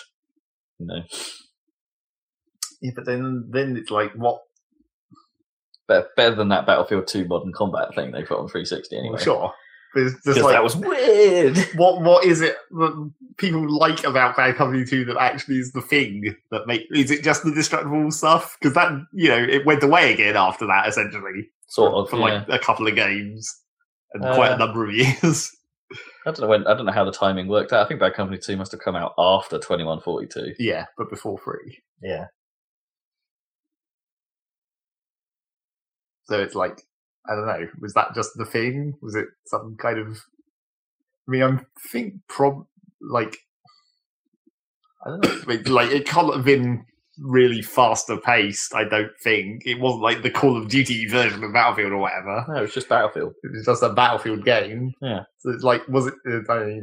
at that point, it's just like, was it just the guns? Was it just the balance of the classes and the vehicles? Like I said, I think it was just the first, like, for a lot of people, it's probably a lot of console players' first Battlefield game. Sure, but that's not... I don't think that's what these people are saying. No. I think they're saying they've played other Battlefield games, and this is the best one. Well, in fairness to us, we don't know how 3 and 4 really play on console. Yeah, but I'm not sure these are console players either. Okay. Fair enough. And certainly most of the people who I was reading posts about were talking about Origin, so, it's probably on PC. Okay. They were playing Battlefield 1 at least. Sure. It sounds like the whole spread of modes thing, your fears can be assuaged a little bit. Well, it's still only 9 maps, though. It is still only 9 maps, but let's not forget that's exactly what Battlefield 3 launched with, and we will be getting a tent for free. And it's Wake. No, it's not. That'd be really funny. That'd be awesome. I was trying to think, how could you possibly get Wake into World War One? Was there any excuse at all for that? No.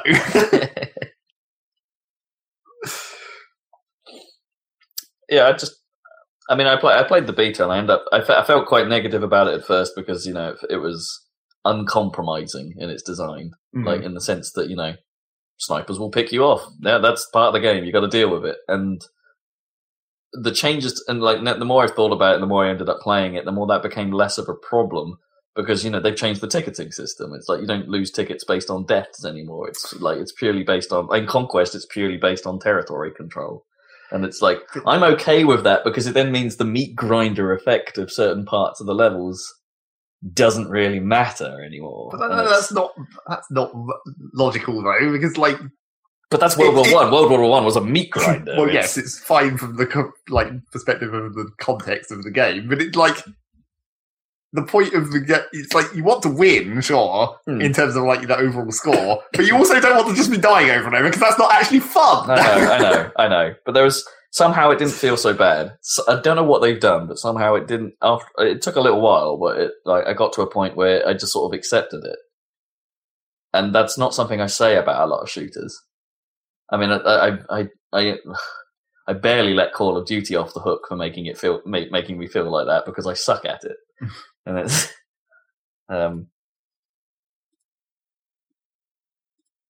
yeah, I don't know. There was something about it. Something about it eventually started clicking. So at the very least, across all those 9 maps, we have got Conquest, we have got Rush. I'm not sure I fully understood what Operations mode is. Well, it seems like it sounds like it's Rush split over like 5 different levels. Yeah, so it just seems like it's a long chained set of maps. Yeah, a very long Rush. I mean, the question with that does it stop early? Or the question with that is like, does your victory on one level affect something on the other? Yeah, does the direction of play change if you successfully defend? Like what goes on there? It's like, yeah, I'd like to see how that functions. But almost most interestingly, appealingly, I don't know. I want to see what that campaign's like because apparently that's okay. But it's not very long. I don't care. Like, you want to see it, but it's probably not worth the whole price of the game. You come in for the multiplayer, right? But it's like the campaign at least seems like a smart idea with its mini stories and I think I can get behind that.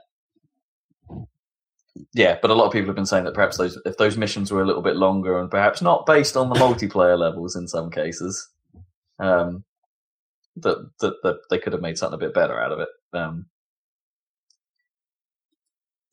They rushed their concepts a bit fast in these mini stories, but yeah, Battlefield 1. I think I might be in. Classically doing the thing where it's like, oh, actually, you probably want to get a physical copy because it's cheaper, and also download times, I guess. Still, even at this point. Oh, that's not a problem for me, but I don't know. Even for you, it's still like you're still doing quite a lot of gigs. It took me the install 2 hours. The install time for Catalyst was a friggin' long time when we put that off disc. But yeah. No, I think we should do that. Although we've got Titanfall 2 in a week, so if we're talking classically bad decision making for EA. Yeah, let's just release our 2 major games immediately after each other. Yeah, that is weird. That is weird. I wonder if EA actually had much control of that. If the Respawn dictated it as part of the agreement. They dictate it. Surely they want their game to be more separated so they can profit better.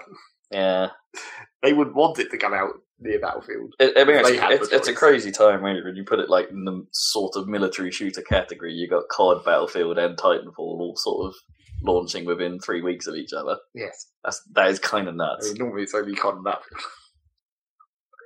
Well, that's because it's COD every year, Battlefield every few years. Yes, exactly. And then Gears as well, if you want to count that. But yeah, it's crazy. And look, I'm sat here sort of feeling a little bit stunned in the sense like, I don't know. I can't afford to play them all, but similarly, it's like, I've got to play something. But I don't know which. I don't know. Battlefield is winning in my head right now. Although, as much as I'm intrigued by Titanfall, I've heard so many people now say that they didn't enjoy the Titanfall beta. Well, yeah, it's the same question of, did they actually succeed in learning very much, really? I hold out hope for its campaign. But then there's that, the inverse Battlefield problem, where it's now you're starting to think the campaign might be the best bit of Titanfall 2. I mean, maybe, yeah. That's how I feel about Gears, but... Well, I mean, Gears multiplayer is still, the secondary element of Gears. It's not the primary element like it is for Battlefield and COD. I kind of would think that since maybe Gears 3, when they realised they were onto something with Horde mode, I don't think Horde mode counts either, really. Yeah, it's shifted. Horde mode doesn't really count as multiplayer. That's co-op. That's not really the same thing. Okay, fine. Yeah. The word multiplayer does often... Yeah, the word multiplayer does often mean competitive, though. Yeah. When used on its own. Battlefield 1, I reckon we should do it. Yeah, probably. We should do it. So you'll be hearing about that, I'm sure. It'll be interesting to see how well it runs as well. Thumper on my well. relatively older computer now. Now that Rob's upgraded. Oh, no, it'll run absolutely perfectly on mine, so I don't care. But I'm not worried about that. But like, yeah. But look, that game looks good on whatever platform I've seen. Like I've seen clips of it on. Like even on Xbox, it looks pretty great. It's still Frostbite, so it's the game. Yeah, still basically the same as it's always been. Only just with fancy lighting. That's really all that's changed over the years of Frostbite. Well, yeah, the lighting got better. Probably a bit more textures going on. There's probably a bit more everything going on. In the new weirdly smooth presentation style, I guess is what you'd call it. There's no rough edges to it. It's all like everything's very smooth and glidey, and it's like it doesn't feel very. Yeah, I think that's actually becoming a problem at this point. Like I know it's not meant to be realistic World War One, but it seems like too unrealistic, but not in the like fake history way. It's like now it's starting to not look real in terms of like the actual way the physics of the world work and stuff. You're noticing it more somehow. What, you reckon we've hit the uncanny valley of physics now? Yeah, sort of.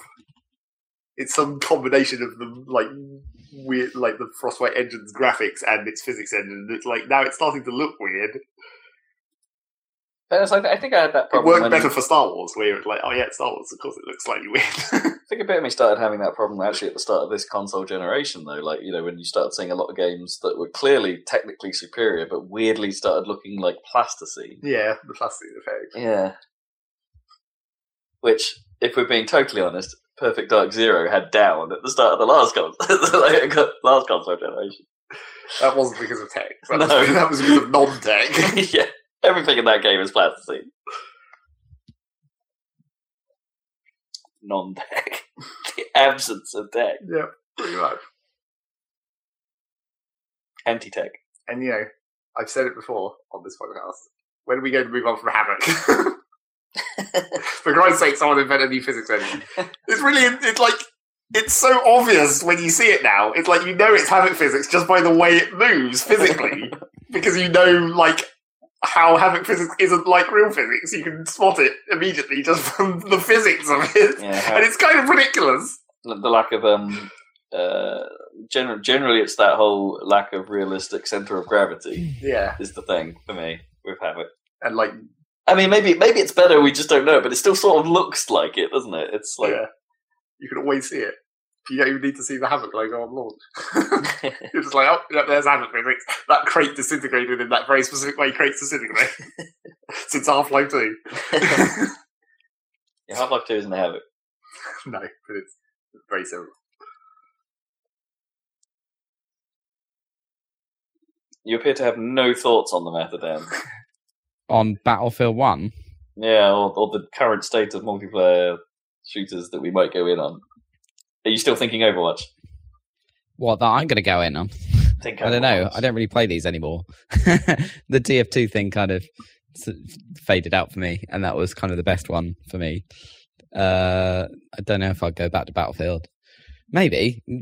And then there's Overwatch, yeah, which is kind of the TF2 thing revived, potentially. We're doing their Halloween stuff in Overwatch at the moment as well, which I haven't played their co-op game that they added, but... I don't know. I'd have to get back into multiplayer games in general, really, in order to care which one it was. I don't know if any of them are like enough to like really make me go back into that, because it's like a never-ending thing, right? I guess to some degree. Yeah. I don't know. You don't really follow per se. Like, you know, Zach and I have been fairly picky about it over the last few years. Well, you guys just play Rocket League, basically. That that is part of the problem. It's like, I'm really terrible at Rocket League. I wasn't having much fun with it. But it's like, even if we did get Battlefield, we just sort of sat here going, like, oh, how much is it going to take away from our Rocket time? Or would we just make more time? Well, that's the thing about, like, it's the same as TF2, is that it's so easy to play Rocket League, whereas if we were talking about Battlefield, that's why we stopped playing Battlefield, essentially, is because, like, well, we couldn't go through the whole rigmarole of fucking launching Origin and going to a website and setting up to play Battlefield, or we could just launch TF2 or Rocket League. Yeah, oh my god, that shouldn't be underestimated, actually. At least all of Battlelog is bloody gone. Well, Like you can still do some things from a website, but you don't have to. No, I mean, like actually getting into games and stuff is now in the bloody game on PC, because that was such a faff. Yep. In the last two, just that's such a faff. That's why TF2 and Rocket League was always being played. It was just easier to get into. It was just so easy to just push the button and go. Yeah. Yeah, you would have thought that we'd be more resistant to that since we've been like primarily PC players for a long time. Because that was what consoles before. That was the push the button and go effect.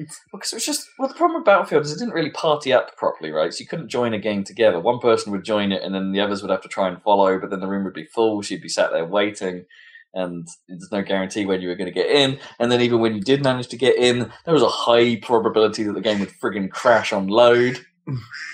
Sometimes. Yeah. We made it to the end of the news section. Yeah, I guess. Indeed. We did. Nostalgia worked well for us there. Yep. You haven't played any of these games, so it all makes sense. Well, I mean, you have, but I mean, Battlefield and Titanfall 2. Battlefield 1 and Titanfall 2. It's a decision on what to play next rather than what you've been playing. Pretty much, yeah. And I have been playing the Call of Duty beta. The Infinite Warfare beta. Okay. To which the general opinion is, it's alright. Call of Duty's been alright for years now. Yeah. I mean, it's the multiplayer. It's always alright. It's the single player that matters, except it doesn't matter, but it matters. Except it doesn't. No. I mean, it doesn't matter in the grand scheme of Call of Duty, let's put it that way, but it does occasionally do interesting things. Black Ops 2 still being the highlight, in my eyes, and Advanced Warfare was okay. You know, the sort of interesting elements of Infinite Warfare are all basically in the campaign this time. As you know, having now played the multiplayer, it's like the multiplayer is the multiplayer. Unless they make like a dumb space combat map, like they've done in some multiplayer games. I mean, they haven't shown that. If that's what I mean. I mean, the beta has quite a lot of levels in it. Actually, it's got like 4 or 5 maps. I know they're only Diddy in Call of Duty world, but it's there's quite a lot of variety in there for a beta. Well, I'm not even 100% sure we can really bloody call it a beta, given that the game's 1 week out. But still a beta. Oh no, we're not 1 week out, is it? It's like early November, so a couple weeks. Yeah. But, so it's I don't know. I mean, I'm not having a bad time with it. I'm just not blown away by it. Like, I'm playing the Xbox version, which immediately helps me because it's like that I so prefer playing with the Xbox controller compared to that PS4 one I did at EGX. It's like it just feels so much better. Yeah.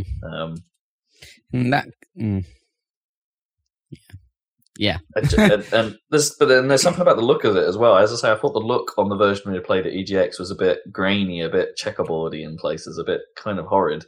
Whereas I seem to be getting I'm assuming they've changed it since then because the game generally looks a bit smoother and runs a bit smoother than what I saw then.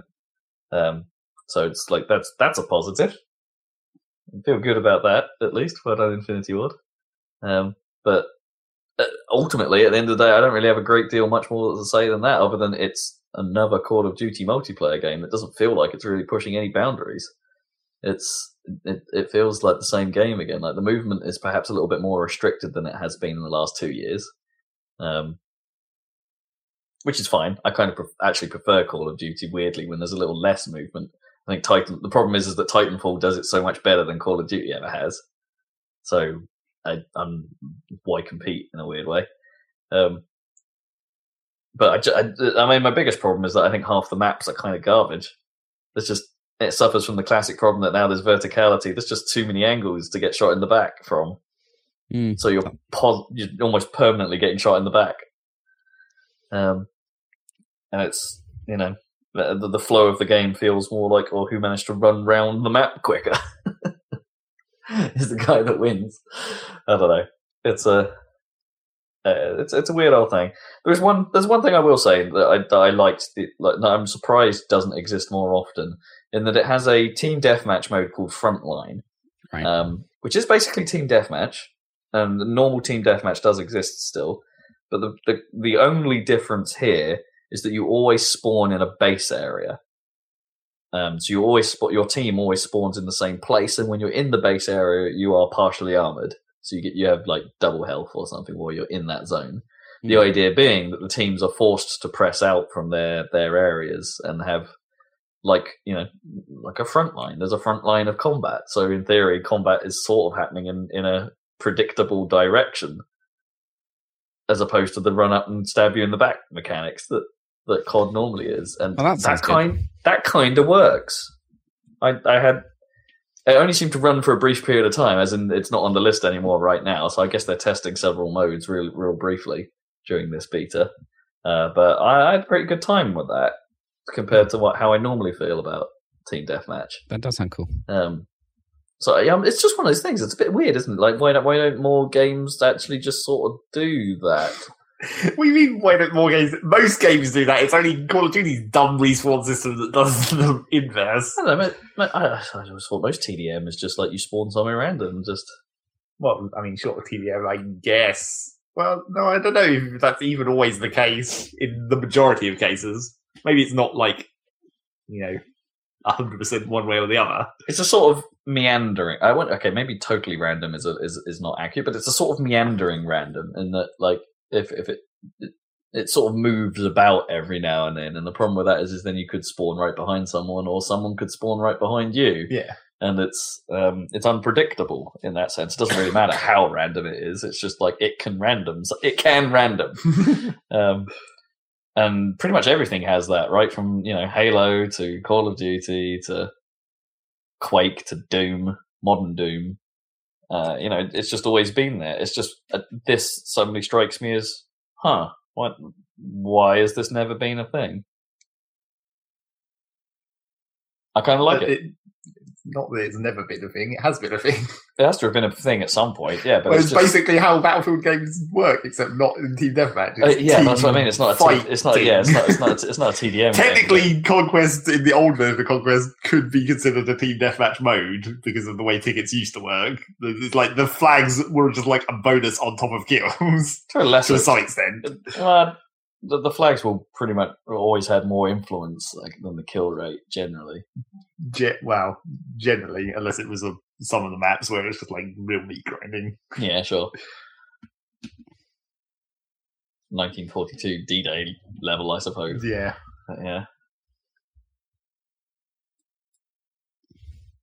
But yeah, that was my one takeaway. I thought that's kind of neat. I quite liked that. It's just the balance felt way better. And the frustration levels were a lot lower. So COD, I'm not sure. Like it seems, as I say, but if I was going to play it with someone, I'd play it with Kippers. Obviously, he's the only other COD player I really know, and even he's a bit lukewarm on this one. Doesn't mean he's not going to play it. I don't think he went on Black Ops 3. No. Oh, no, he did. No, he did. He did go on Black Ops 3 in the end. Yeah. So there you go. That was my convenient beta segue. Yep. Into games. So you don't have to carry on with me if you don't want to. You can move on.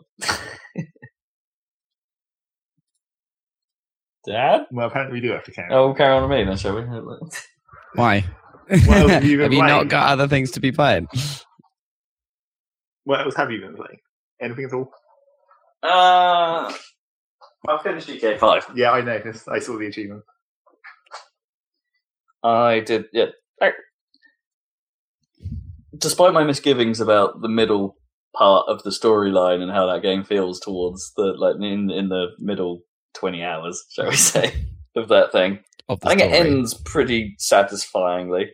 Yeah, it's fairly solid. After the point where you rescue someone from that wood chip factory or whatever, there's a big set piece. Yes, you save. Okay, spoiler alerts potentially. You save Lamar. Right. Yeah. From there, it's end game is pretty good. Yeah, it's only a few missions, but it suddenly feels like it's important and stuff's going on. And, yeah. The characterization feels right again. And Yeah. I will say, I think. Okay, I need something to go because I haven't looked this up. Because at first, that very, very last mission has the potential for being a dial-in ending, right? Kind of, yeah. You get an A, B, and C choice, Mm. And I picked C. Yeah, everyone does, right?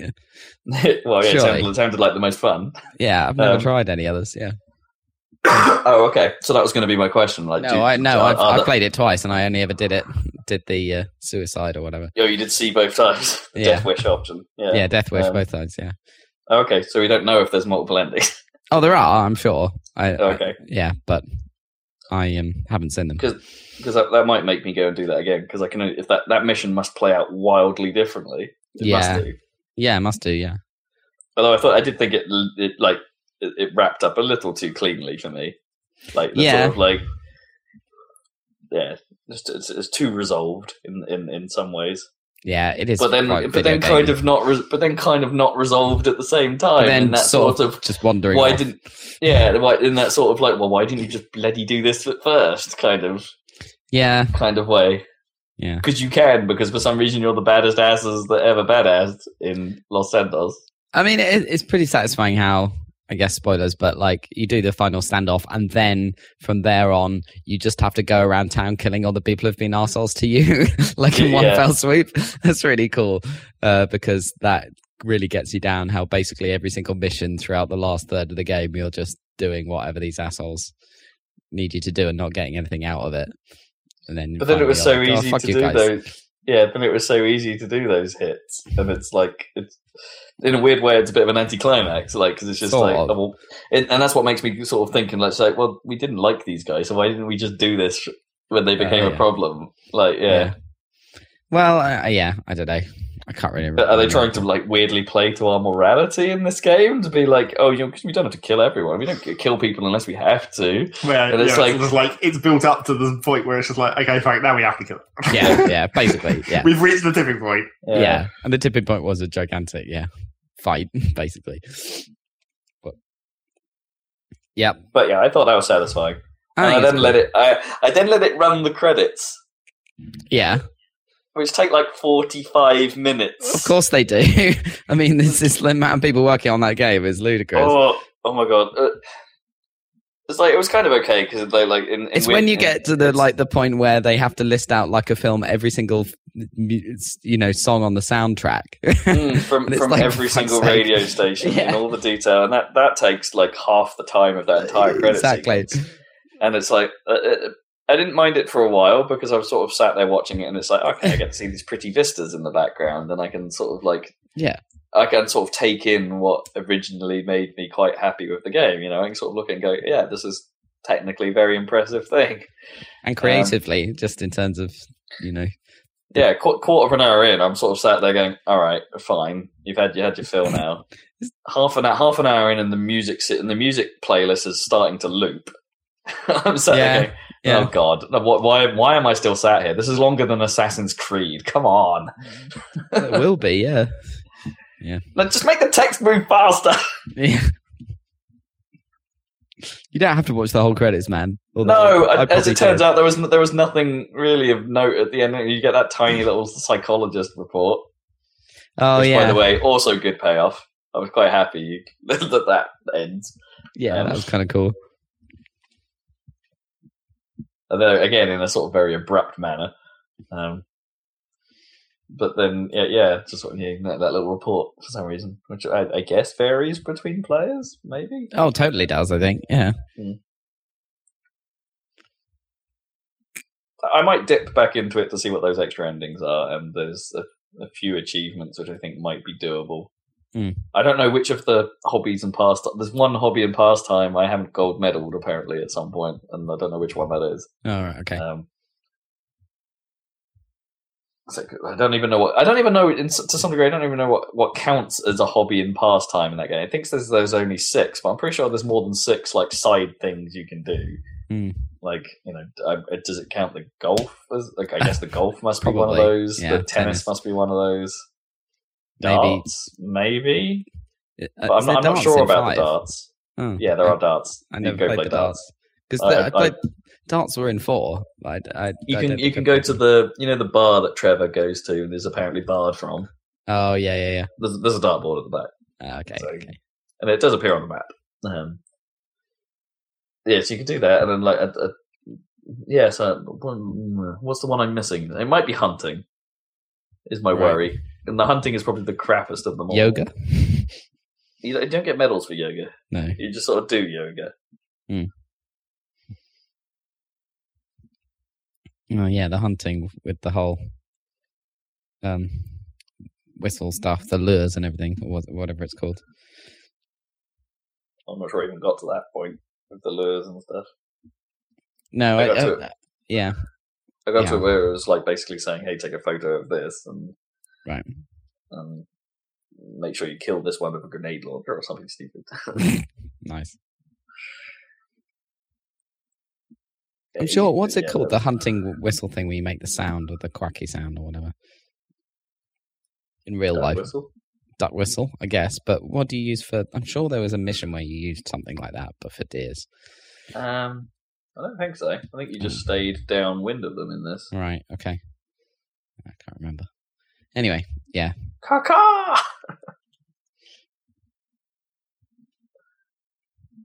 Oh no! But no. Oh no! Yeah, no. There was something you had to. Yeah, you blew a whistle that supposedly mimicked like a mating call or something. Right. And yeah. Then the female would also go, "Wah!" And then from there that would let you pinpoint where they were. Or... Right. Yeah. I think that was part of you learning to hunt rather than the actual hunting thing. Oh, okay. Yes. Wow. So, yeah, still mixed feelings on the whole thing? Generally. I mean, yeah, I came with it. I'm still impressed by it, but I do still wish it plays a little better in its gunplay and its. Yeah, I just found it a hard time to know when I was getting shot. Sometimes, like I'd just fall over and it'd be like, "Wait, I was hurt?" Because the screen doesn't really react. You get a tiny little red speck maybe somewhere on the screen, but very faint, and the radar sort of just turns red for a second sometimes. But that's about it. It's actually kind of difficult to know if you're getting hurt during a massive firefight, and that's a bit of a problem. Sometimes you get a little indication and that you'll hear something go, "Ah," just very casually, "Ow, I got shot." I don't know what they're going to do next, but I guess they've got years and years, so it's fine. I struggle to think what to point to improve other than yes, but it's always been the case that it's never had, top class of any individual thing or like in terms of the gameplay, like the gunplay and stuff. But saying that, the Red Dead gunplay was a lot better than the GTA 4 gunplay by like a mile, and presumably the Red Dead 2 gunplay will be quite a lot better again. Well, it has to, because it's like it's more important to the game. Yeah. So maybe they'll bring that to, because I think this one has influence of Red Dead in terms of the gunplay and the cover system. And, exactly. There's definitely some stuff there, but it's still not quite as good because it's not as big a focus. In some ways, it's because the game has that animation first focus, right? Everything that happens has to look good more than play good. Maybe that's it. Maybe there's a way to reconcile that though, with somehow. Yeah, and I say a lot of the storylines I feel quite nice. Even as I say, I feel a lot of the turnarounds are quite sudden, and it's like, oh, suddenly like you said, suddenly my family's back. Well, the thing is, it wasn't really a build up to that. There wasn't really like the whole Red Dead thing of like, oh no, this is the moment, right? Like we've been building to this. It's just like, oh hi, the kids have said hello, but now I'm saying hello to you, and you seem very unsurprised by this turn of events. Yeah, and now you're at home. Like that whole bit of getting them all back or whatever. That was quite fun. Yeah, and then out of nowhere. And then them actually be kind of on your side from that moment onwards is kind of nice. Yeah, it's kind of cool. But yeah, I feel like it's a bit weird because like we don't talk this in depth about the stories of most games because most games don't try that hard. I don't think, with the story. And then it's like, well, it compared to a movie or something, it's certainly, or a TV show, it's certainly up for a lot of criticism. Like there's tons of weirdness to it compared to something more. Sure, yeah, I think that, in many ways, like the choices you have for a conversation like that are somewhat few and far between. You could mention Walking Dead, you could mention BioShock Infinite, you could mention Uncharted, I guess. Probably, yeah. David Cage's games, that the Quantic Dream stuff, you probably have to talk about it because it's front and center. I guess it's like Uncharted is interesting because like it's a kind of adventure movie, right? I guess, and it's a well done one. I think it's a bit unfortunate with GTA because it's chosen a genre where some of the best films ever made are in, like the crime and gangster genre. There's like literally like The Godfather and Goodfellas and like and Reservoir Dogs, and like some of the best ever movies are in the crime in that genre. So it's like sort of competing with some of the best, and not managing to compete with some of the best acted and made films ever. Whereas like Uncharted is like sort of competing with Indiana Jones maybe or whatever. I don't know. Not that they're bad or anything, but they're really good.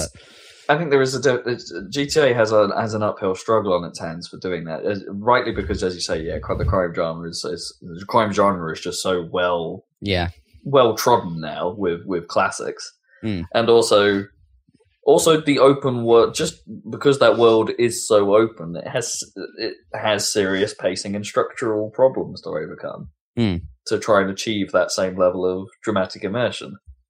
It's the two don't really gel yet. Like there's something just in many ways. Actually, that's true of all open world to some degree. Like compared to something like Uncharted, where it's structured and focused and totally, it's like linear. Yeah, exactly. They haven't solved that.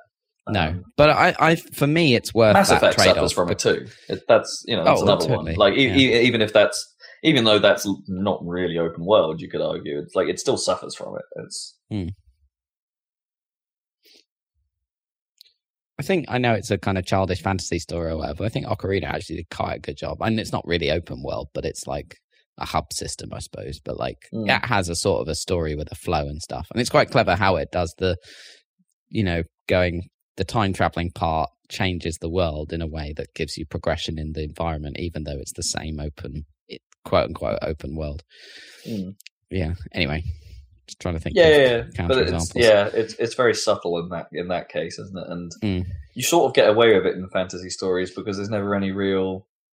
There's threat, but there's never any real time problem. And in many ways, actually, when you suddenly put something under pressure, that's where problems arise. Mass Effect is obviously the classic. The Race Against Time, and GTA stays mostly clear of it. By only making pressure occur during missions. It's like you don't come out of a mission and you'll suddenly go, I've got to go do this right now. No, because that's why open world is the problem, because you're basically making stuff.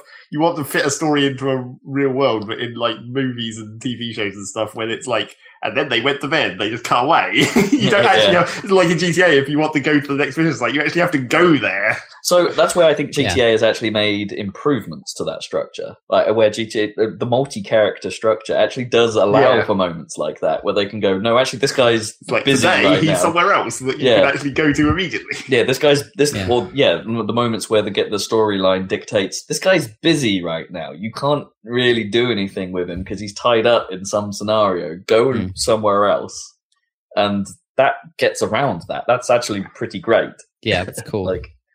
But it's only a small piece, I think, in the puzzle of the problem. I don't think it's necessarily a problem that you can actually solve. No, you might not be able to. I just don't know. The more realistic you make the world, the more unrealistic you have to make the cuts. Essentially, or the more role playing you expect the player to be, right? Yeah.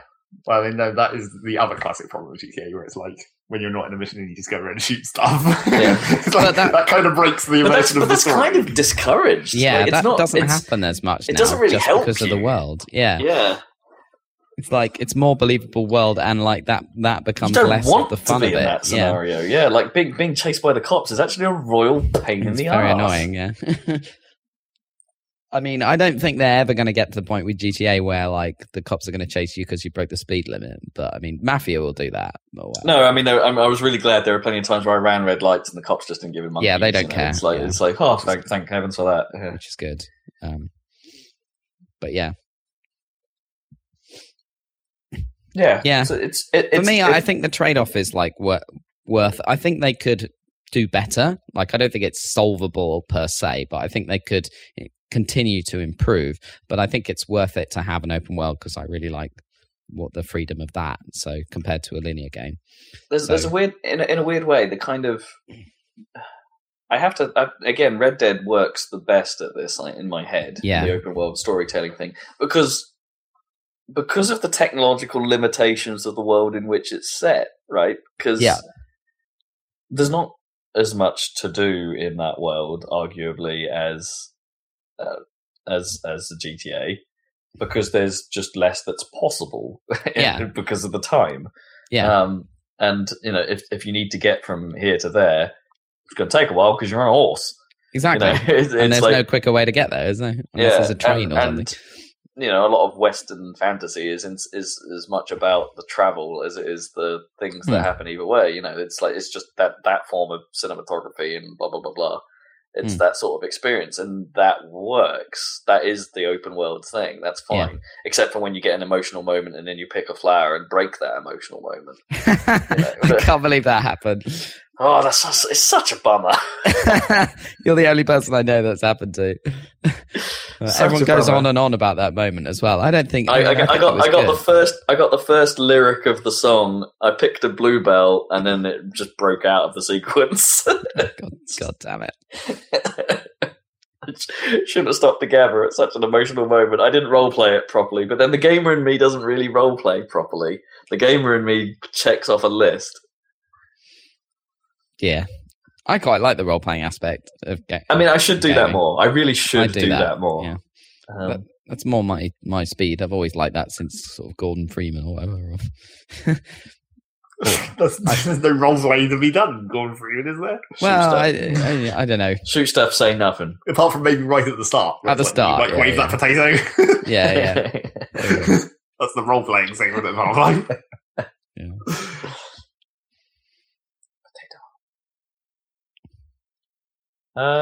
That's pretty much it. We played Jackbox Party Pack 3 last night. Okay. Is it the same problem that 2 had, where it's like there's one that continues to be good and then like the rest of them turn out not to be great again? So actually it's a little less like that. I think they've hit the formula now is both the good and bad thing about this, right? So the Quiplash style is basically what this is based on. Like 6 to 8 player games that can have audience elements and things like that. Yeah. It's like, and they've basically stuck to that. So it's in a way it's less experimental than the first 2. So you're kind of less surprised by what's there, but in the same breath, what it ends up being there does end up being better quality overall, but just not as exciting potentially. It's like there's a bit of a been there, done that vibe to this, but all of the ideas are kind of still okay. The thing that, like, in a lot of those cases, the problem was like it wasn't a matter of whether the actual game was good; it was a matter of content after a certain point. Yeah, I mean, I haven't played it enough, obviously, in one sitting to get a feel for that. Yeah. So like they've tried to bring back a trivia game this time. It's not You Don't Know Jack. They haven't gone that far. What they've done is they've made a sort of smaller package called the Trivia Murder Game, which has like a sort of Saw style theming to it. Someone with a voice mod on it talking in a deep voice and saying he's going to kill you, but then every now and then, like in the way, then you can tell he's actually quite a camp man, which is pretty hilarious. In the way that it's delivered and stuff like that. The actual theming of that is good, but it ultimately it's just a different way of answering trivia questions and seeing how that works out. And if you're Basically, the idea is to get to the ending alive, and if you get a question wrong, you get put into a killing game, and if you lose the killing game, then your character is dead. You still play along because there's a way of, but if you're dead, you have a disadvantage during the end game. Is basically how it works, and you keep going until there's a certain question limit is hit, or only one player is left alive, and then you play the end game, which is basically just rapid fire kind of. Which of these three answers? It's a little bit Jack Attacky, but without the kind of you need to be first element to it. So it's like, here's three answers. Which of these three fits the category? And it could be more than one. It could be 1, 2. It's like checkboxes rather than there's only one right answer. It's like all three of these could be the answer, and you have to pick which of them is right and which is wrong. And that plays out in a sort of tense final race, and that kind of works.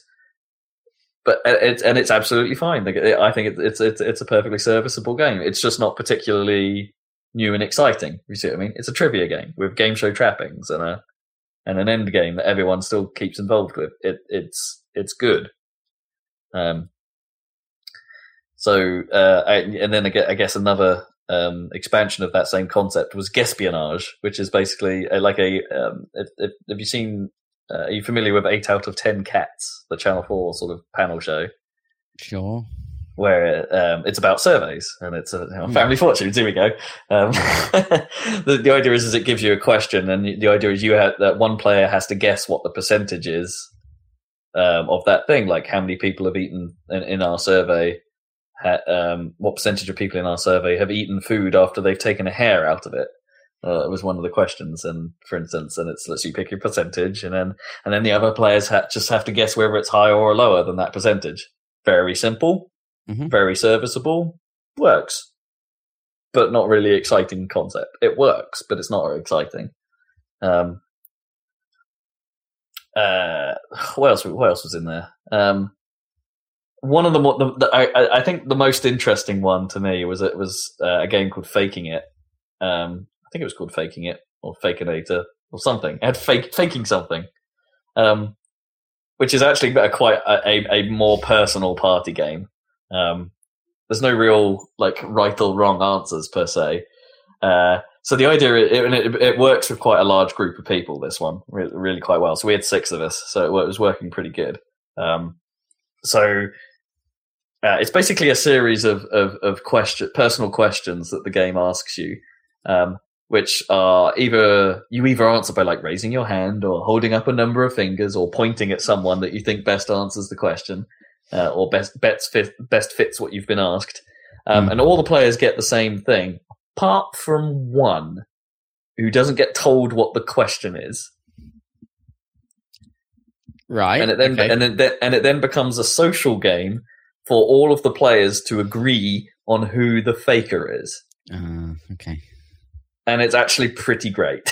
That sounds kind of fun. It worked really well because you got into it gives you 30 seconds at the end of each round for everyone to have a bit of a fight, and the decision has to be unanimous. So everyone who isn't the faker has to vote for the faker in order for it to accept it as the answer. If your opinion in the group is split, the faker gets away with it. Right. Yeah. Of course. So it creates a discussion. It creates a conversation. There's a defense. There's an offense. It's pretty good. It's pretty good. That to me was the highlight. It's a pretty fun thing. It does sound cool. I mean, there was one about some of it is a little open into interpretation, but there was apparently I got found out on a question. I was the faker in Run Round, and the question that came up was, "Have you pooped today?"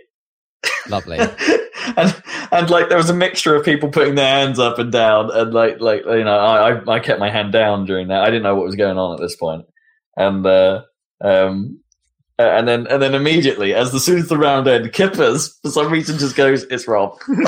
Well, he would know, I guess. I was sorry, what? He lived in the same house with you for many years. He probably has quite a decent interpretation of how often you poop. It's just I don't know. It's just kind of based on nothing. How would you remember? Why would you remember that? Why would you remember? What you mean? Why do you remember that? Why would that be in your conscious memory? Like, Who knows how regular you are? I can't say I remember your crap habits when we lived together for like 3 years or however much it was. I don't even know Gnome's crap habits. Sorry, Gnome. You probably don't. You probably do. You just don't recognise it. Maybe. It's like if you took the time to think about it, you probably could work it out quite easily. I know, but Kippers was like, immediately, it's Rob. And then everyone just went along with him, and I'm like, well, I'm out. There were some good ones, though, that had us fooled for a while. There was a round where, there's a round where you have to point at someone who best fits the answer. And the question was, who in the room is most likely to use the word bro?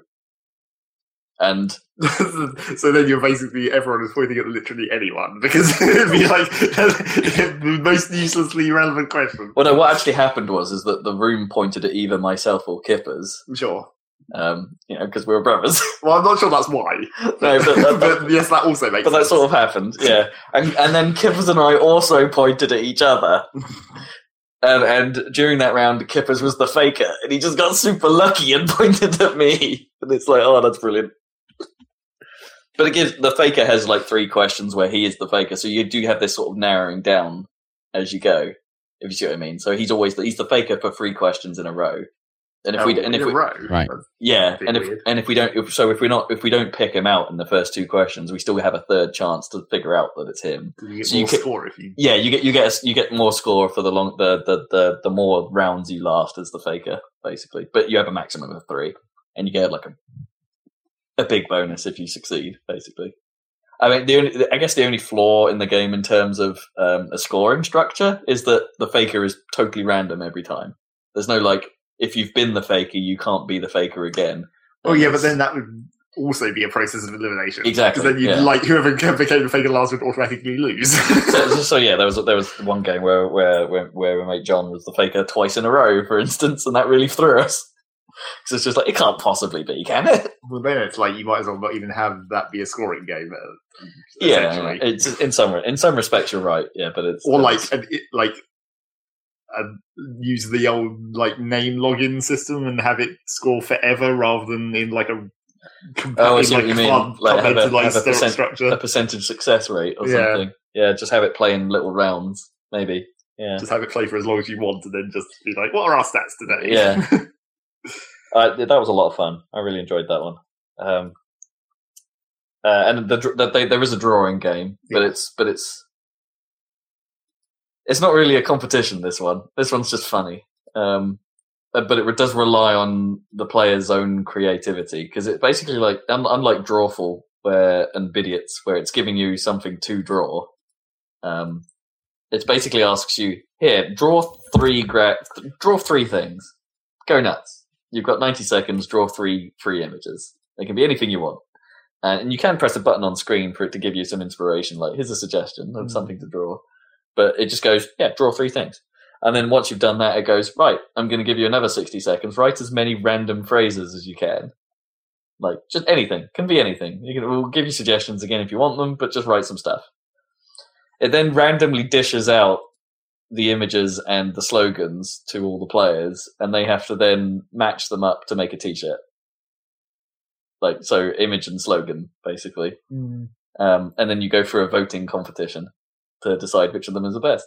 And there were some funny ones. Like, in a weird way, I don't think the concept should really work, right? It sounds not that interesting, but it did keep us laughing for a few rounds. It was pretty funny. I think it's kind of unnecessary to have it do both. Like, it could have still had, like, it almost would have been better to make it like a 2-round structure, where in one round you draw a bunch of pictures and it gives you slogans, and then the other round you make the slogans and it just drops in a load of random pictures. You don't have to force to have people do everything at once, I don't think. Yeah, maybe. Yeah, you might be right. It might have been better if it had a little more guidance. I mean, it themes it well. It themes it like a sort of Japanese sort of like Kung Fu Panda sort of anime, like not really like 3D CG Kung Fu Panda, but that sort of like, bit one-fingered Death Punch. Let's put it that way. Okay. Yeah. And that's quite nice. Oh, my phone's ringing, and I didn't turn off my ringer. I'll have to pick that up later. Yeah, I thought it was quite good. I'll show you some of the good thing is the website keeps track of all the galleries of t-shirts you make, so you can view them later. And if you want, buy them for reals. So if you make something genius, you can keep it forever. Still not ever going to be able to defeat the originals. No, Drawful is still a classic. Yep. And Drawful 2 is pretty good. Well, it's just the same game with two colours. Yeah. But yeah, so Jackbox Party Pack 3. It's pretty good, just not very experimental this time. It doesn't have like Bomb Squad or whatever that game was called. Sure. They tried different things into. Well, that like wasn't a game that belonged in that pack. It was just like here's an indie game we made and then just shoved in here. I guess. Yeah. It does have Quiplash. Quiplash 2 is one of the other things, so just different questions. Yeah, I mean, that's just Quiplash again. It's still Quiplash, yeah. But it was Quiplash XL, wasn't it? In the yeah, but that's just the same again. And Fibbage 2 in the last last pack. Here's some more questions. Yeah. They might as well not even bother putting numbers on it. It's just like here's Quiplash again. You sort of want one that just basically like if it knows you've got Quiplash 2, right, that it could just like pull in all the Quiplash other stuff that's installed. Well, right? Yeah. More content. Yeah. Just randomize it up a bit. I know this is their thing now and it's a success for them, but I really want them to make a proper You Don't Know Jack game with controllers, not bloody devices. Well, they could still make it with devices. It would just have to not be. They'd have to basically go back to old You Don't Know Jack again. Make it a buzzing or something, or have an app that runs locally on your phone and like uses a local network to actually be. The problem was not that it didn't work. The problem was the lag. Yeah, it was too unpredictable and made the Jack attack impossible. Yeah. Like they can make You Don't Know Jack, they just have to make it actually function with the lag in some way. Yeah. Or at least, allow devices and allow controllers. What's the harm, right? Just do both. Well, but then then half the people have lag. No, don't allow you to mix it, like have a controller game or a device game. Right. Because surely adding controller version of that game really isn't hard. Well, no, it shouldn't be. If you've already gone to the effort of making the bloody device game. Because it's a real bugger. Because I'd quite like to play some of what was it 2015 edition? Or 2014 edition? You Don't Know Jack? Whatever was in the first pack. But it's just like, I don't know, the whole device element of it makes that really not that interesting. And it's not as good, even from a presentation point of view, as the PS3 version. The PSV version the PS3 version is killer.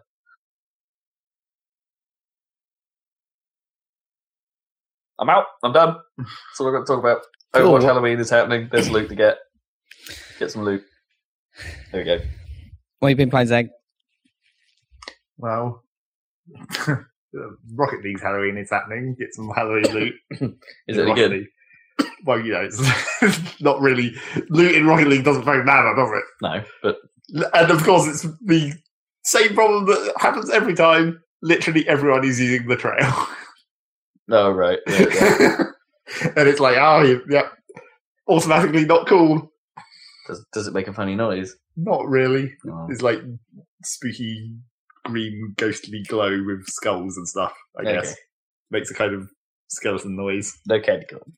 No, I think the candy corn is actually better, probably. That had bats in it. Yeah, which was kind of weird. It could have been just candy corn. But they had to combine it with bats. Could have made two separate trails. The bat trail. Not to be confused with bat. Well, you put the bat trail on the Batmobile. Yep, if only, but you can't. Can't attach attachments to the official cars. Yeah. So yeah, that's happening. And they've decided apparently that after this year you're not going to be able to get last year's Halloween stuff next year. Oh, what? Apparently. Wait, so this is you can get the original Halloween stuff at the moment, but they're not doing that again? Apparently it's going... Is it like a 2-year window? Yeah, it's like a 2-year shifting window, I guess. Weird. I don't like that. Yeah, I don't know why they'd even. Why would you say that? That's just. And why would it matter? I mean, I suppose they to increase the probability of you getting the new stuff. Well, I suppose they want to like incentivize market trading. I guess. But do they have the money system? No, I don't think they do. No. But it's like they want to incentivize people to trade, but they're not actually benefiting from it yet. I guess, unless they like release the previous year's Halloweens as DLC at some point. That would be super weird. I mean, the only thing they have really for that is the crates, right? And I'm assuming none of this appears in crates, or have they made a Halloween crate? Well, I mean, you could argue that technically they do have some amount of money-making capability from the crates, because naturally, in the same way as TF2, now everything you can trade is rated in keys, where it's like, oh, this is worth so many keys. Oh, I get it, right, yeah. So essentially, they're like, people are buying a bunch of keys as a currency to trade other items for. Right. So technically they are making money from it at that point, I guess. Sure. The filth market returns. Yep. I mean, it's just like, who cares? Yeah. Especially, I mean, in TF2 there was like actual weapons that had functions, and there was a bunch of cosmetic shit as well, but...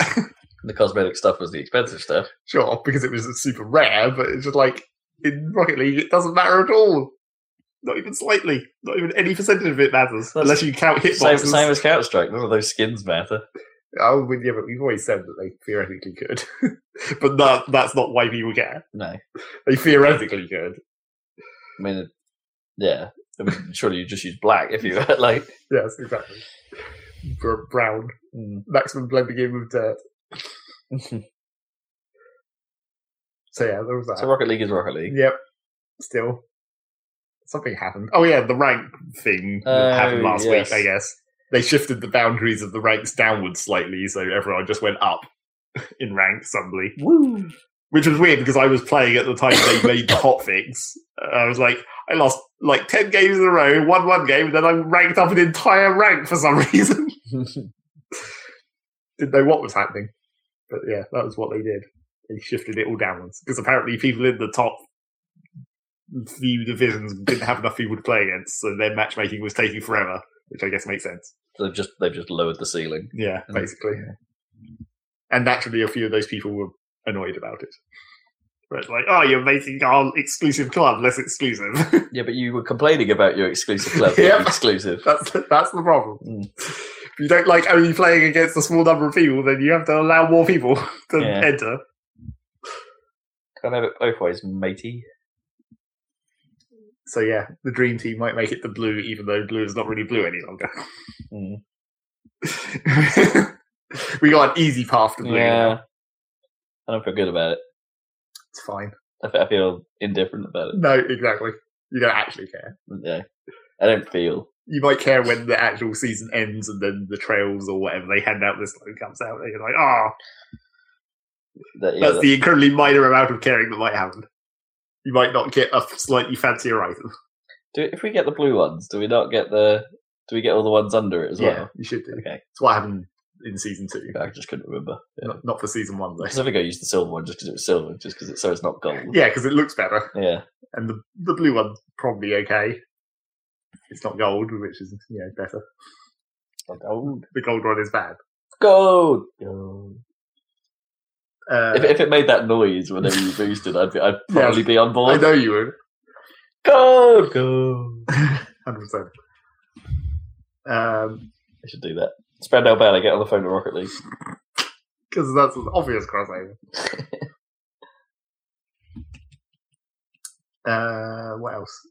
I for some reason played the demo of Pokemon Sun and Moon because there was a demo of it. I guess. They made a demo. Yeah. And for the weird thing, I mean, it's like it's a super generic demo. I mean, it's weird because I guess thinking of actually there being a demo of Pokemon is kind of weird in itself, I suppose. Even though they could have done it for the last one easily. I don't know if they did. I don't think they did for X and Y. I'm pretty sure they didn't. I'm assuming they just want to show you what's different, right? That's not really, though. That's the trouble. They show the incredibly generic, obvious, like, basically exactly how it plays exactly the same as every other Pokemon ever, and it's like they don't even show any of the. I mean, they show like the Pokemon that they give you in the demo is a special one that has like a weird. It's not even like a Mega Evolution. It's basically specific to this one specific Pokemon, and it's only based on like something that happened in the anime. It's literally Ash's Greninja, and it has a transformation that changes it into Ash Greninja, and it's like, what? It's a reference to one specific thing that happened in the cartoon one time, and they made this whole thing for it. It's not even like a Mega Evolution, even though it basically is a Mega Evolution, essentially. And then they also slip in there. You get to use a Pikachu for a while and do the stupid Pikachu Z move, the like ultimate attack. Oh yes, yeah. I keep forgetting about that. And that's the only real new thing, I suppose. It's like, oh, look at this fancy move. It's like it's basically a Mega Evolution, essentially. Same function. It just makes one of your moves more powerful, a special move. Whereas Mega Evolution just makes you more powerful in general, I suppose, and sometimes slightly alters stats, but. But I never really understood, how does that actually function? How do Megas function in Pokemon? Do you stay Mega? Well, the Mega Evolution is like, it only happens during the battle, so it goes away at the end of the battle. So it's basically like a toggle. You can toggle into Mega mode, and then in a lot of cases your stats change slightly, and like maybe your ability changes. So is that something that does it take a turn to do? I don't remember whether it does or not. I don't think it does. I think you can just trigger it. I don't think you can go back after you've triggered it. Right, okay. So it persists until the battle is over. You commit to it at least. But yeah, it's not that amazing. And like Z moves don't seem. Well, the trouble with it is it doesn't give you any indication of like what the limit is. It's like you can only use it once per battle. That's the limit of the Z move. But I mean, the whole point of using an uber powerful move is that you're just going to use it to end the battle. So that's like not. But then it's like you get an item. He gives you the special item, which is like the bracelet, the Z bracelet thing, and you get the Z stone for electricity, which I presume is there's going to be one for every type. But it's like there's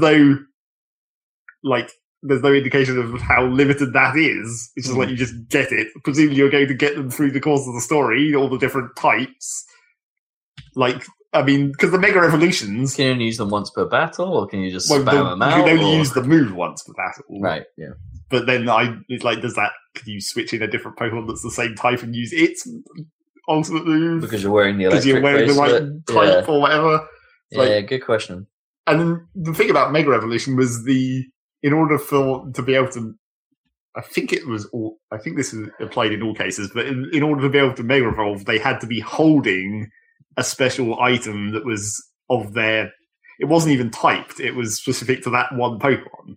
So like if you wanted to Mega Evolve Venusaur, you had to have the Venusaur Mega Evolution Stone, and it had to be holding it, and then you had an item, but it was relevant because you just got that through the story. So it's like, and that's occupying that Pokemon's item slot, which can matter because they can hold one item, and that can be a tactical thing in itself. So you were choosing between like holding an item and being able to Mega Evolve, essentially. So yeah, the Z moves don't seem like, or from this way they're shown in the demo, you don't know whether there's going to be, more limitations than it seems like there is. Because it seems like it was just like, why would you not just use that in every battle? Because then you can only use it once per battle, but why not in every battle? Yeah. So is that out, Sun and Moon? No, it's coming out sometime shortly. Yeah, it's this year still, isn't it? Yeah. It's in November at some point. Yeah. But that's the other thing that's weird about this demo, because as much as the actual demo-ness of it is kind of generic, there's a special mini game where you have to try and catch as many Pokemon as you can because they wanted to show how you can catch Pokemon, which is exactly the same as it's always been. You hit them until they're weak and you throw a Pokeball at them. Amazing. But then, the weird thing that I thought was strange about this demo is, unlike most 3DS demos, it's not a limited use demo. Oh, okay. And the reason for that is because they've in the area of the world you can access, they've put in a bunch of people after you've done like the run through of the demo story thing, and it's gone into sort of open world mode, except there's nothing to do. throughout the world, there's just people who are like, come back in some number of days and I'll give you something to take into the full version. And it's like, oh, yep, that's how they're going to try and build hype. By making you remember to turn on your 3DS and go back into the demo version for like the next couple of weeks. Right. Like daily bonus. Yeah. Not quite daily, though. I think they probably should have made it daily because it's a bit like make a note on your calendar where it's like, oh, come back in 5 days if you fucking remember to. Oh, that's even weirder. Yeah. So yeah, it's a bit weird and a bit like devoid of actual stuff, I guess. And like all the Pokemon they put in, I mean, they're all new Pokemon apart from Greninja, obviously that's an old one, but all the enemy, and Pikachu, I suppose, all the enemy Pokemon are the new ones, but they're all like kind of generic new ones. Like, oh look, here's the Pidgey equivalent, it's just a bird. Right. Here's the Rattata equivalent, it's basically a mongoose. Not very interesting. They didn't even throw in like some giant legendary for a moment or anything. They have a boss fight at the end, but it's just like what is probably a second stage evolution of a small dragon type Pokemon. That's not very interesting either. So yeah, Pokemon's one of those things that you don't really. I don't know how you would make a good demo, really. Like, sort of like just throwing you into random scenarios. It's like, no, you have this thing, go. Well, yeah, I mean, if you really wanted to show it off, you'd have to be like throwing you into I mean, you could build a special thing that it wouldn't have to be like part of the actual story. It could be a like demo only thing, kind of like Bravely Default did it, where it used the world, but it made up its own like mini story for the demo that wasn't actually part of the main story. I think that would be how you'd have to do it with Pokemon. You'd be like, oh, look, you've got a team of 3 level 70 Pokemon and they have all these awesome moves and go defeat this big boss enemy. Just because you'd want to see the flashy parts. And that'd be like, that's probably how you'd have to demo it. Because of demoing the start of the game, it's where it's at the most generic and boring. Where you get like Pidgeys and Rattatas, it's like, oh, I'm going to hit you with Tackle. Fucking woo. But then those low-level ones grow quite fast and evolve quite fast, and then you suddenly get hooked into the concept of the game. Well, yes, but that's too much for a demo. That's still like several hours of actual gameplay. I wonder if they would have to snapshot you like at that point, right? It's like you already have a team, you're already sort of you're about to take on your first gym or something, or something like that. A fight you can't win, maybe at that point in time. Yeah, maybe. And the demo ends with you losing. You're gonna have to get better. Come back and train for real in Pokemon Sun and Moon. Yeah, exactly. Something along those lines would have made more sense, maybe. Oh my gosh, have you got a Hoover going on at your end, Dad? Yep. It's piercing my ears. Yep. I can't hear anything. Can you not hear it? No. Maybe it's turned down quite a lot on my headphones. Yeah, I don't know. I can't hear anything. Yeah, there's a Hoover. Okay. Hi, Henry. What else? So there was that. I didn't really play much of anything else, I suppose. Just like bits and pieces of the things I've been continuing to play. I went back into Factorio and basically I've pretty much decided to give up on that last achievement, which is annoying because it's the last one. Because it's like... You're not going to get your S rank. No. It's just like... It's so many goddamn circuits that you have to make, and it's really just a matter of just sitting there and waiting for it to happen. And I'm like, So when I went back into Factorio, I was like, fuck it, I'm going to go mod it again. Fuck around some more mods. I thought you'd probably come over tonight and just left it on. Yeah, but the trouble is you can't really do that because at a certain point there is like, you do have to, the mineral fields expire and you have to move all your mining to a new field and the enemies will theoretically, potentially, eventually break through your defenses. Theoretically. And then you'd be screwed if you weren't there. So I went back in and modded it and messed around with it. I've been trying to try a couple more of the major like mod pack. Well, not exactly mod packs. The mods that are more like full overhauls or like major restructuring, not just like pick and mixing added things. Like they're designed to be because that like the previous one, the first time I modded it, where I did the major one, where it's just like a shit ton of new resources and new processing of resources and all that. I think I maybe maybe I made a bad decision by doing the best one first.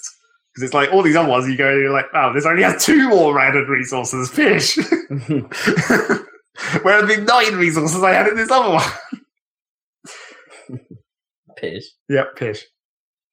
But I've been trying this one, which only has 2 added resources, but it seems to make a lot of use of those 2 resources. So there's quite a lot of different processes to go through, and it's not as extensive. And it also seems it's sort of a problem with the other mod as well, and a third mod that I tried as well for a short period, is that the mods always are just sort of naturally going to have a problem with balance. Whereas, mainly because in Factorio, the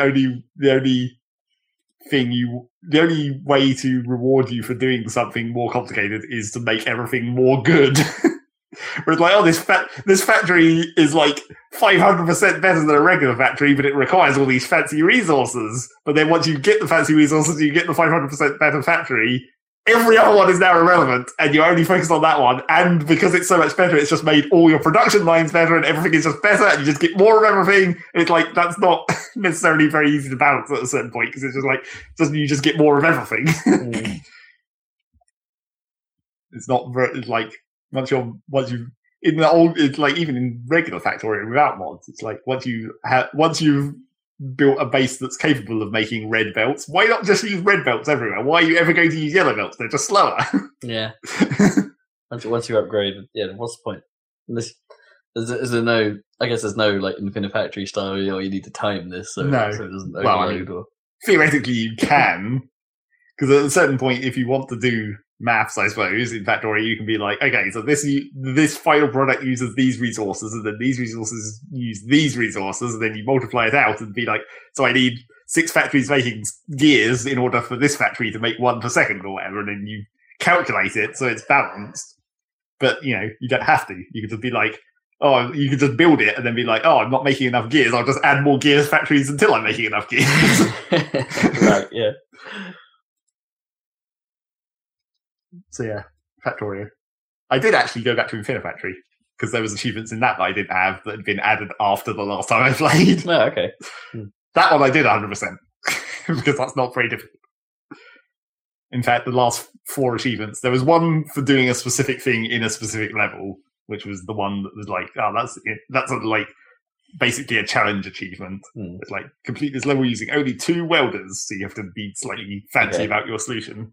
Dodging, rotating, and returning, and be clever about it. And then the other 3 achievements were for completing workshop levels, which is kind of interesting because it's new stuff, new goals. Yeah, there was one of those achievements in Doom where it was play 5. It didn't say complete, admittedly. It just said play. Just load into them. Play 5 Snapchat level. Snapchat. Not Snapchat. Snapchat levels. Oh, what's it called? Snap Map. Yep. Snap Map. Play 5 Snap Map levels, and it didn't even give you that achievement. Maybe it does. Maybe it does have a time. Maybe you did play them for long enough. Well, I played them. I gave them all a fair go. Okay. I didn't just load them in and go no.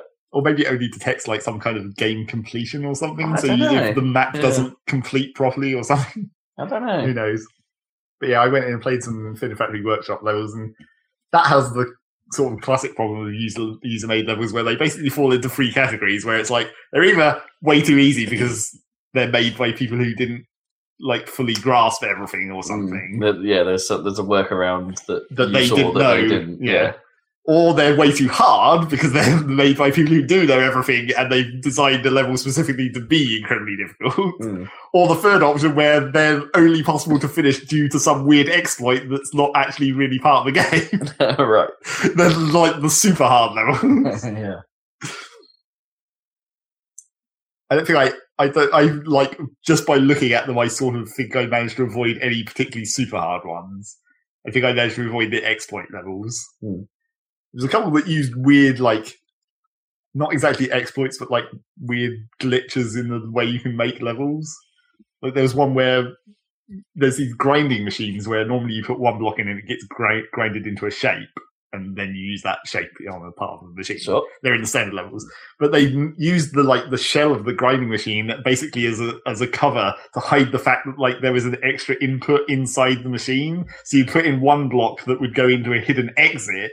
And while it was going into the hidden exit, it would trigger a thing that would push out a different block. So it looked like it was transforming as it was going through the machine. Weird. I tried to do that once with like one of my early workshop levels where I was trying to you hide it so that, like, as the block pushes in, it knocks against the thing which pushes another thing out. Oh, it's to do it without an exploit, basically. Yeah. Well, not exactly. It's not exactly an exploit, it's just like, but the way they made it in this level, because it was clipped inside this thing, you couldn't see how it was functioning. And you couldn't interfere with it, I suppose, is the other reason to do it like that. Because otherwise you probably could interfere with it. Just put something in the way. Yes. Unless you just box it off. Yeah. But, once you see what it's doing, you can see that it doesn't work 100%, where it's just like, you can see it's kind of dodgy. But, it was a good idea. It wasn't a very interesting level, but still pretty easy to make. There was a couple of good ones. The main thing that's weird about the user-made levels is you can do things that I guess they kind of didn't want to do in the actual game. Like, there's a couple of levels there's one level where it's like you're enclosed in an incredibly tiny room and you have to try and build a functioning machine inside that room to do a thing. And it's like, I'm not sure that was like, I don't think the environments were meant to be a constraint in the progress of the normal game. Right. There was a couple of levels where it sort of got in the way, but not really, not like that. And there was another level like that where it's like these two enclosed rooms and there's like a single block width tunnel in between them. And you can teleport in between them using a teleporter. But you have to like work out a way to shove the right number of blocks through this tunnel whilst also avoiding a laser and stuff. And it's like, it's sort of, that one was arguably a case where it did require you to use like mechanics that aren't strictly part of the game. Like the way I did it was I ended up having to use like a timer and a latch essentially, where it's like the laser, because you have to use you have to fire the laser through the tunnel to cut the blocks down to size. But then when you want to push the blocks through, you have to turn the laser off essentially, so they can go back through the tunnel. The laser was currently occupied. So you just make a timer so it fires the laser a certain number of times, and then it latches into non-laser firing mode. So you have to make a latch essentially that then triggers the movement as well in a certain way, or do you just time the whole thing to be in sync with itself? You can like link the latch up to the other side and stuff, but it's just like, I don't consider that to strictly be necessarily. I don't really like those kind of solutions where you're like exploiting stuff that's not just built in. Like the fact that you have, because the sensors used to be limited by they only sense when a block was in front of them. And then in one of the later levels, they give you a counter block that counts how many blocks have gone past, so you can do more advanced sensing. Right. Yeah. But the way you used to do that was you just use the regular sensor, but then have like a track that pushed a block forwards every time it got sensed until that block went in front of a sensor. Oh, okay, gotcha. So you can build a counter using blocks, and it's like, that's the kind of thing that I don't necessarily like. I mean, it's ingenious, and it's kind of cool that you can do it, but I prefer the puzzles to be built within the mechanics of the actual blocks they give you, not like some weird combination of those blocks. Not to try and replace a block's role by the others. Yeah. I don't know how I feel about that, actually. That's. I mean, I think I'm a bit torn. Because it's awesome in some respects. Because it's like, you are using the built-in game mechanics to achieve something more than it was intended. Yeah. That's why that's cool. Right? That's why those levels. That's why that doesn't happen during the normal game, I guess, because they didn't want to have to because these puzzles are meant to be open-ended. They didn't want to ever have to say to you, "Build a latch. Here's how you do it," because we're going to have to tell you how to do it because it's not obvious. They just give you a block for it, or like the counter. They don't want to have to say, for this level, you're going to have to come up with a way to count blocks, and you just have to use the regular blocks and figure out a way to do it. I suppose that's the reason why they wouldn't appear like that in the regular game. But the fact that you can do it means that people have made level space around it in the workshop, I suppose. Sure. In some respects, sometimes it's about the quality of the description, but of the level for it to give you just the right hint. I guess. But again, it's just like, that's why when they made the counter block, it was like, these levels are based around the counter block. Technically, you can do them without the counter block, because you can just build a counter yourself. Yeah. But for normal people who aren't crazy, here's a fucking block to do it. Small footprint, presumably. Well, yes, technically. If you're going for that score. So yeah, I got through those. I considered going and actually making some more levels because I didn't go back into the level creator after they released the proper level creator. Oh right, like the real level creator that maybe they actually used to make the game. It has all the fancy tools to be able to make proper terrain and stuff, rather than just operating in that one room that you got in the level editor originally. Didn't go back into that. You can even pick what background music the level has. Doesn't even have to match to the background of the level. No, right, okay, yeah. I quite like it when games do that. It's like a bit like the Smash Brothers thing, isn't it? Where it's like, hey, you can pick music for your creation. Yeah.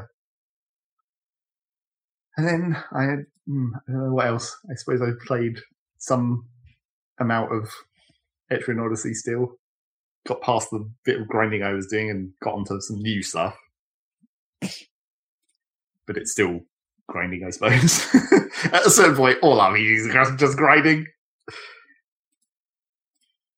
And that was more or less it. I'm still waiting for the next games, which are about to happen, I suppose, with Battlefield. Is that the next step, Battlefield? Seems like it. I'm also, the start of November, it will be roller coaster time, Planet Coaster. Oh, yes, yeah. Once that actually comes out. I do keep forgetting about that. Dan, you've been playing Civ 6. Yes. Oh, have you? I saw the achievements. This is how I find out what Dan's been playing. Why do you monitor my stupid Steam achievements? It's just in my activity feed. I just look at the activity feed to see what everyone's playing, and your ones just happen to be in there as well. Oh, yeah. Yeah, it's true. I couldn't resist getting it on the launch day. I was like, I'm going to download it. But it was like 11 o'clock at night. It was like, I'm going to download it and play the tutorial. Dangerous. Yeah. Real dangerous. Well, I played the tutorial and it bugged out and I went to sleep. And then the next day I started an actual game yesterday. So yeah, it's Civilization.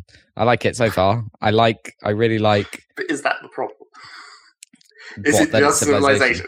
Again. No, I mean, I really like that they unpack the cities. I think the districts thing is really, really cool. I sort of like it as an idea. I don't necessarily like it the way you like the scale. I'm liking it. It's always I'm the problem. liking it in practice. It's just like cities were one tile because it made sense for the scale, even though the scale didn't make sense even at that point. Yeah. And now you've got these cities that are spread across like 8 tiles and it's even more ridiculous. But cities do spread in reality eventually. Well, like London would spread across like probably 10 civ tiles. Well, I mean, I would have made it so that I wouldn't have called them districts. I would have just called them towns, and then that's the problem solved. Yeah, I guess so. Sub-cities, essentially. But they have specific uses, but they have specific roles, sense. which makes them weird if they were towns. If they were towns, yeah. I think it works. I mean, it's never... I mean, it's not even close to being realistic. It never was, really. No. But I think it makes sense. I really like this. And I also... The fact that they've ditched workers and they have the new builders is way better for me. No, okay. So they ditched workers, but then they've renamed them. And no. Different way they work. Presumably. Yeah. Okay, so what are the key differences? They expire. They have like 3 charges, basically. They have 3 charges and they expire. That sounds worse. Yeah. No, it's way better because they complete their thing instantly. So you don't have to micromanage them at all or have them working and then moving around. So the trouble is you do have to micromanage them more. Because you have to build them. Really. You can't build builders. You can't basically set them to auto any longer. No, you just build a thing there, and then there, and then there, and then you're done. And then you build a new builder for more improvements. You literally have to micromanage them more because you can't auto. That does sound like but you don't have to wait for them to... you don't have to wait, sure, but waiting doesn't actually take any time because it's not like... At the end of your turn, if everything's done, you just go to the next turn. Well, yeah, in Civ 5, it wouldn't suggest that you could use that unit, right? Until it was done. Until it was done. You didn't that's true. But then, you always had to make those decisions of where to move them or work an X. Well, you didn't, I suppose. If you automated, except who plays automated? Yeah, if you automated, but that's the thing. I never played auto. So now you don't, because no one wants to auto because it's lame. Well, see, the trouble is that this was a problem that was solved in Alpha Centauri, where you could auto, but you could have specific auto settings where you'd be like, never build mines or never build... complicated. So you could just turn off everything except for roads if you wanted and just have them automatically build roads between all your systems. Screw it. I like the builders that and they don't build roads. There's traders build the roads, which makes sense. And that kind of automatically between the So you just go farm, camp, quarry. Build the roads automatically between places. What if you need to build a road to your front line? Yeah. Oh, I haven't figured that one out yet. I don't know the answer to that yet. I think there is a way to do that. I think you need a technology to do that though, or something, and you can build a special unit for it. I guess, separate from like some kind of civil engineering. Yeah, technology like a type military thing. road kind of. Because trader roads building make sense. thing. It's just like the trade route becomes a road. Turns into a naturally. road. Yeah, and it speeds up. Any unit moving over the road, so as a tertiary additional benefit. But I don't know how you build roads to the front. I think you need a different unit, but I haven't got that far. Anyway, yeah. So that's all good, and I like the graphics a lot. How does your irrigation work? Do you have to build irrigation as well, or did they get rid of that? I can't remember. No, I think they got rid of that. Basically, you can build farms wherever. It's just they get more bonus if it's like next to a river. Right? Okay, there is a thing called irrigation though. I can't remember. But there's a tech, I'm sure. Yeah, it's a tech. Yeah, I think. Anyway, okay, right. Yeah. I just remember for some reason that's a hangover from the old Civ. Well, it was like in Civ 2 where your farms basically had to link to each other for irrigation, and they had to link back to a water source. And I quite like that the placement of districts is quite a fun little game where you get bonus faith if it's next to mountains or you whatever. have to sort of plan it out. You have to sort of organize your even cities. though obviously in your first couple of games you won't know what the no that's you the thing. Won't know what's coming in the future, so it's not that great. Yourself. Yeah, it's not that great at teaching you. It's good at teaching the basics of how to play at the start, but then it doesn't really tell you all that much about. That's sort of passive. But it is passive. My problem is that at the moment, I think, is I'm currently playing a standard game or whatever on the standard. Like, I didn't change any of the options because I was like, I'll try this. Standard map size is small, I guess, and standard length. But it's a typical thing where, for me, I don't understand why. Building units takes so long compared to researching stuff. So I don't understand why you can hardly build up an army before it becomes obsolete. You could get 3 units or something, and then it's we're in another age. Or something like that. Yeah, that's been true for a while. It's always been true. I've never understood that. You can't have of production versus science, I suppose. But in the early game, it's there's not all that much you can do to modify that balance, I guess. No. To stop you just from flooding the map with units. Well, I guess so, but I could definitely not flooding any number of units, that's for sure. Well, I suppose it also depends, how many units you actually need. I guess that's true. Thing. How much army do you actually need? Because I always wanted, the thing I did in Civ 4 that worked for me was immediately, aggressively conquer the nearest neighbor, and then go peaceful, basically. So you get double starting resources. That worked for me in Civ 4, but here I'm I've barely fought the barbarians before it's Well, apparently the barbarians are kind of nuts in this one. They used. I don't know if there is still the option, but there used to be an option where you could turn up the barbarians in Civ 5 and the previous ones. But apparently in this, they start quite crazy, and I don't know if there is an option to modify that. Yeah, you mean they're a bigger threat this time? There's just more of them. Okay, in general, there's quite a lot of them, and also their scouts. If you see a barbarian scout, and it starts running away, you have to chase it down because otherwise it'll tell the village to attack you, basically. But yeah. So I haven't decided what to do. I don't know whether to attack my nearest city-state or something, or whether to just sit around or something. But I've only got 3 cities in my current game, so I don't know. I definitely need to expand in some fashion, but I'm not sure what to do. It's that typical case of I'm playing it, I've just put it on the standard difficulty or whatever, and now I've got some AI Civ has got more than twice as many cities as me, and I'm like, what am I doing wrong? Obviously something. Wow, number of cities isn't necessarily an indication of success. No, but yeah, I don't know. I'm not totally sure. The AI always expands, and quite often expands real stupidly. Right. Let's build a city in the snow, because that's totally that's the thing, because I can't find any good places for any more cities currently that are near me, so I don't know whether to try and take over the nearest city-state. I think that makes sense, I suppose. Yeah, possibly. Yeah. I hear that supposedly the AI is quite enthusiastic about murdering city-states now. Yeah, well, that's the thing. England is doing that. Yeah, they'll just take it. They won't bother maintaining a relationship or anything. Yeah, because that seems to be what's happening. I was like, oh shit, they've taken that one. Oh dear. Anyway, Yeah, so I will report back with actual findings. But I like the districts thing, and I like the builders, and I like the graphic style personally. So far, I haven't really tried. Like, it seems like by default, if you don't change any options, it has a time of day system, sort of. I know, or whatever. Yes, for as much sense as much sense as that makes. Right, but it seems to be by default set to be permanently at 11:30 a.m. So, and so you only really see it when it does a little animation. When turns. a wonder has been built. No, not even between turns. Like, it does a little day-night cycle when it's showing you. Oh right, it's showing a building animation. Right, so the cycle is basically turned off by default. Yeah. Okay. Does the cycle actually affect anything? No. I wouldn't have thought so. No, it's just visual. Yeah, totally visual. Oh, okay, that's cool then. Yeah. Yeah, and the wonder building stuff is very cool because the wonders look cool, and because of course they occupy a hex now. And they have not only do they have a building animation like all the way from nothing that gets played back to you, but of course during the turns they're being built, you see certain levels of that, construction, which is kind of cool.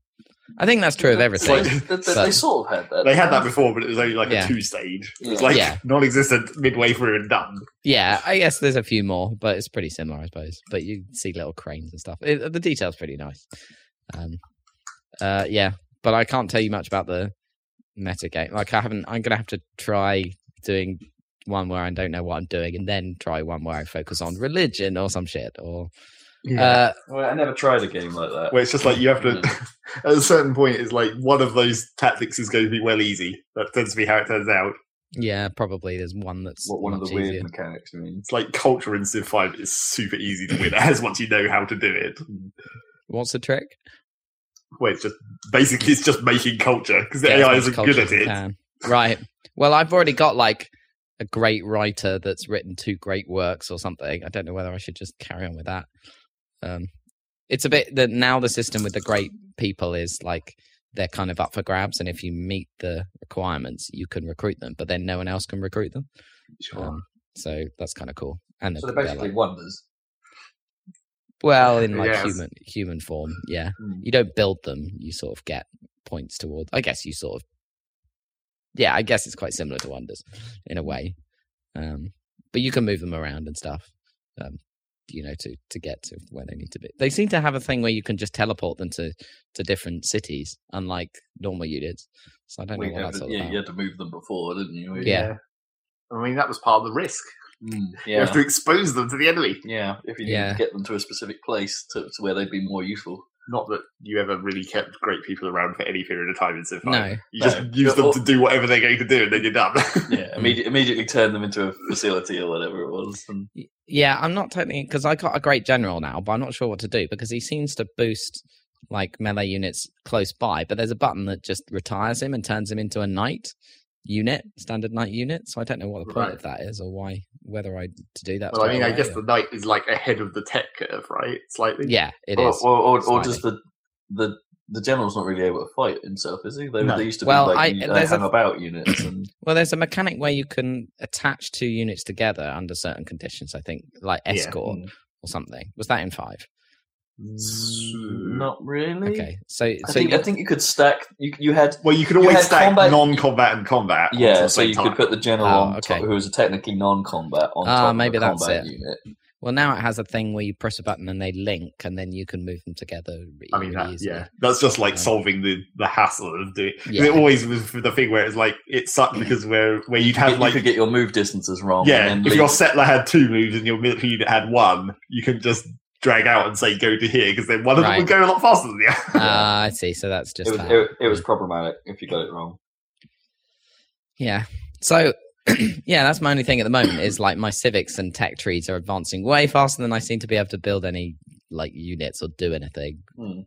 Like I feel like if I go to war with the nearest city state, by the time I'm done, it'll be like way past Renaissance era or whatever. Well, the thing is, like if your tech tree is expanding way faster than like your military can keep up, then is your tech tree expanding way faster than the enemy's tech tree? So it won't matter if your military is outdated compared to your tech, because it'll be equal to their tech. Yeah, possibly. But like, I went for like Japan or whatever, and it has a unique unit in the medieval stage or whatever, which is the samurai. So I built a few samurai now, but I want to use it. That's the time to go and do some killing, I suppose. Yeah, I've got to do some killing. Use them while they're hot. Yeah. Isn't this just a side effect of playing a short game? Did you set short? Well, that's what I'm wondering. Like, so I've tried well, googling it, and it's not short length; it's standard length. But apparently, I don't think it looks like everything takes longer in marathon or whatever, including unit production. So it just means you get more opportunity to move things around the map. Yeah, but. Like, you can't make it. That seems like the opposite of what I'd want from marathon mode. I'd want marathon mode to have a little bit more of the to and fro tussling outside of the tech, so the balance is a little different, I think. Because the problem it sounds like right now is actually, it sounds like it's not giving you much room for perhaps exploring. Maybe I'm just doing it wrong. I don't know. Maybe, I don't know. I mean, I was wondering today whether it might be... I know it makes it more complicated, but I'm wondering whether it might be nice to have a building queue and a training unit queue on every city. Well, yeah, to some extent that would also make sense. Yeah. Because building and training guys are kind of two different things. Because wonders take forever to build, obviously, which makes sense. But then you can't produce anything. Well, I mean, that's kind of the penalty, though, isn't it? That's like, yeah, totally. You're committing to making this wonder, so it's going to remove one of your cities from your usefulness queue. Yeah, I guess that's true. Yeah, maybe it's fine. I just don't know.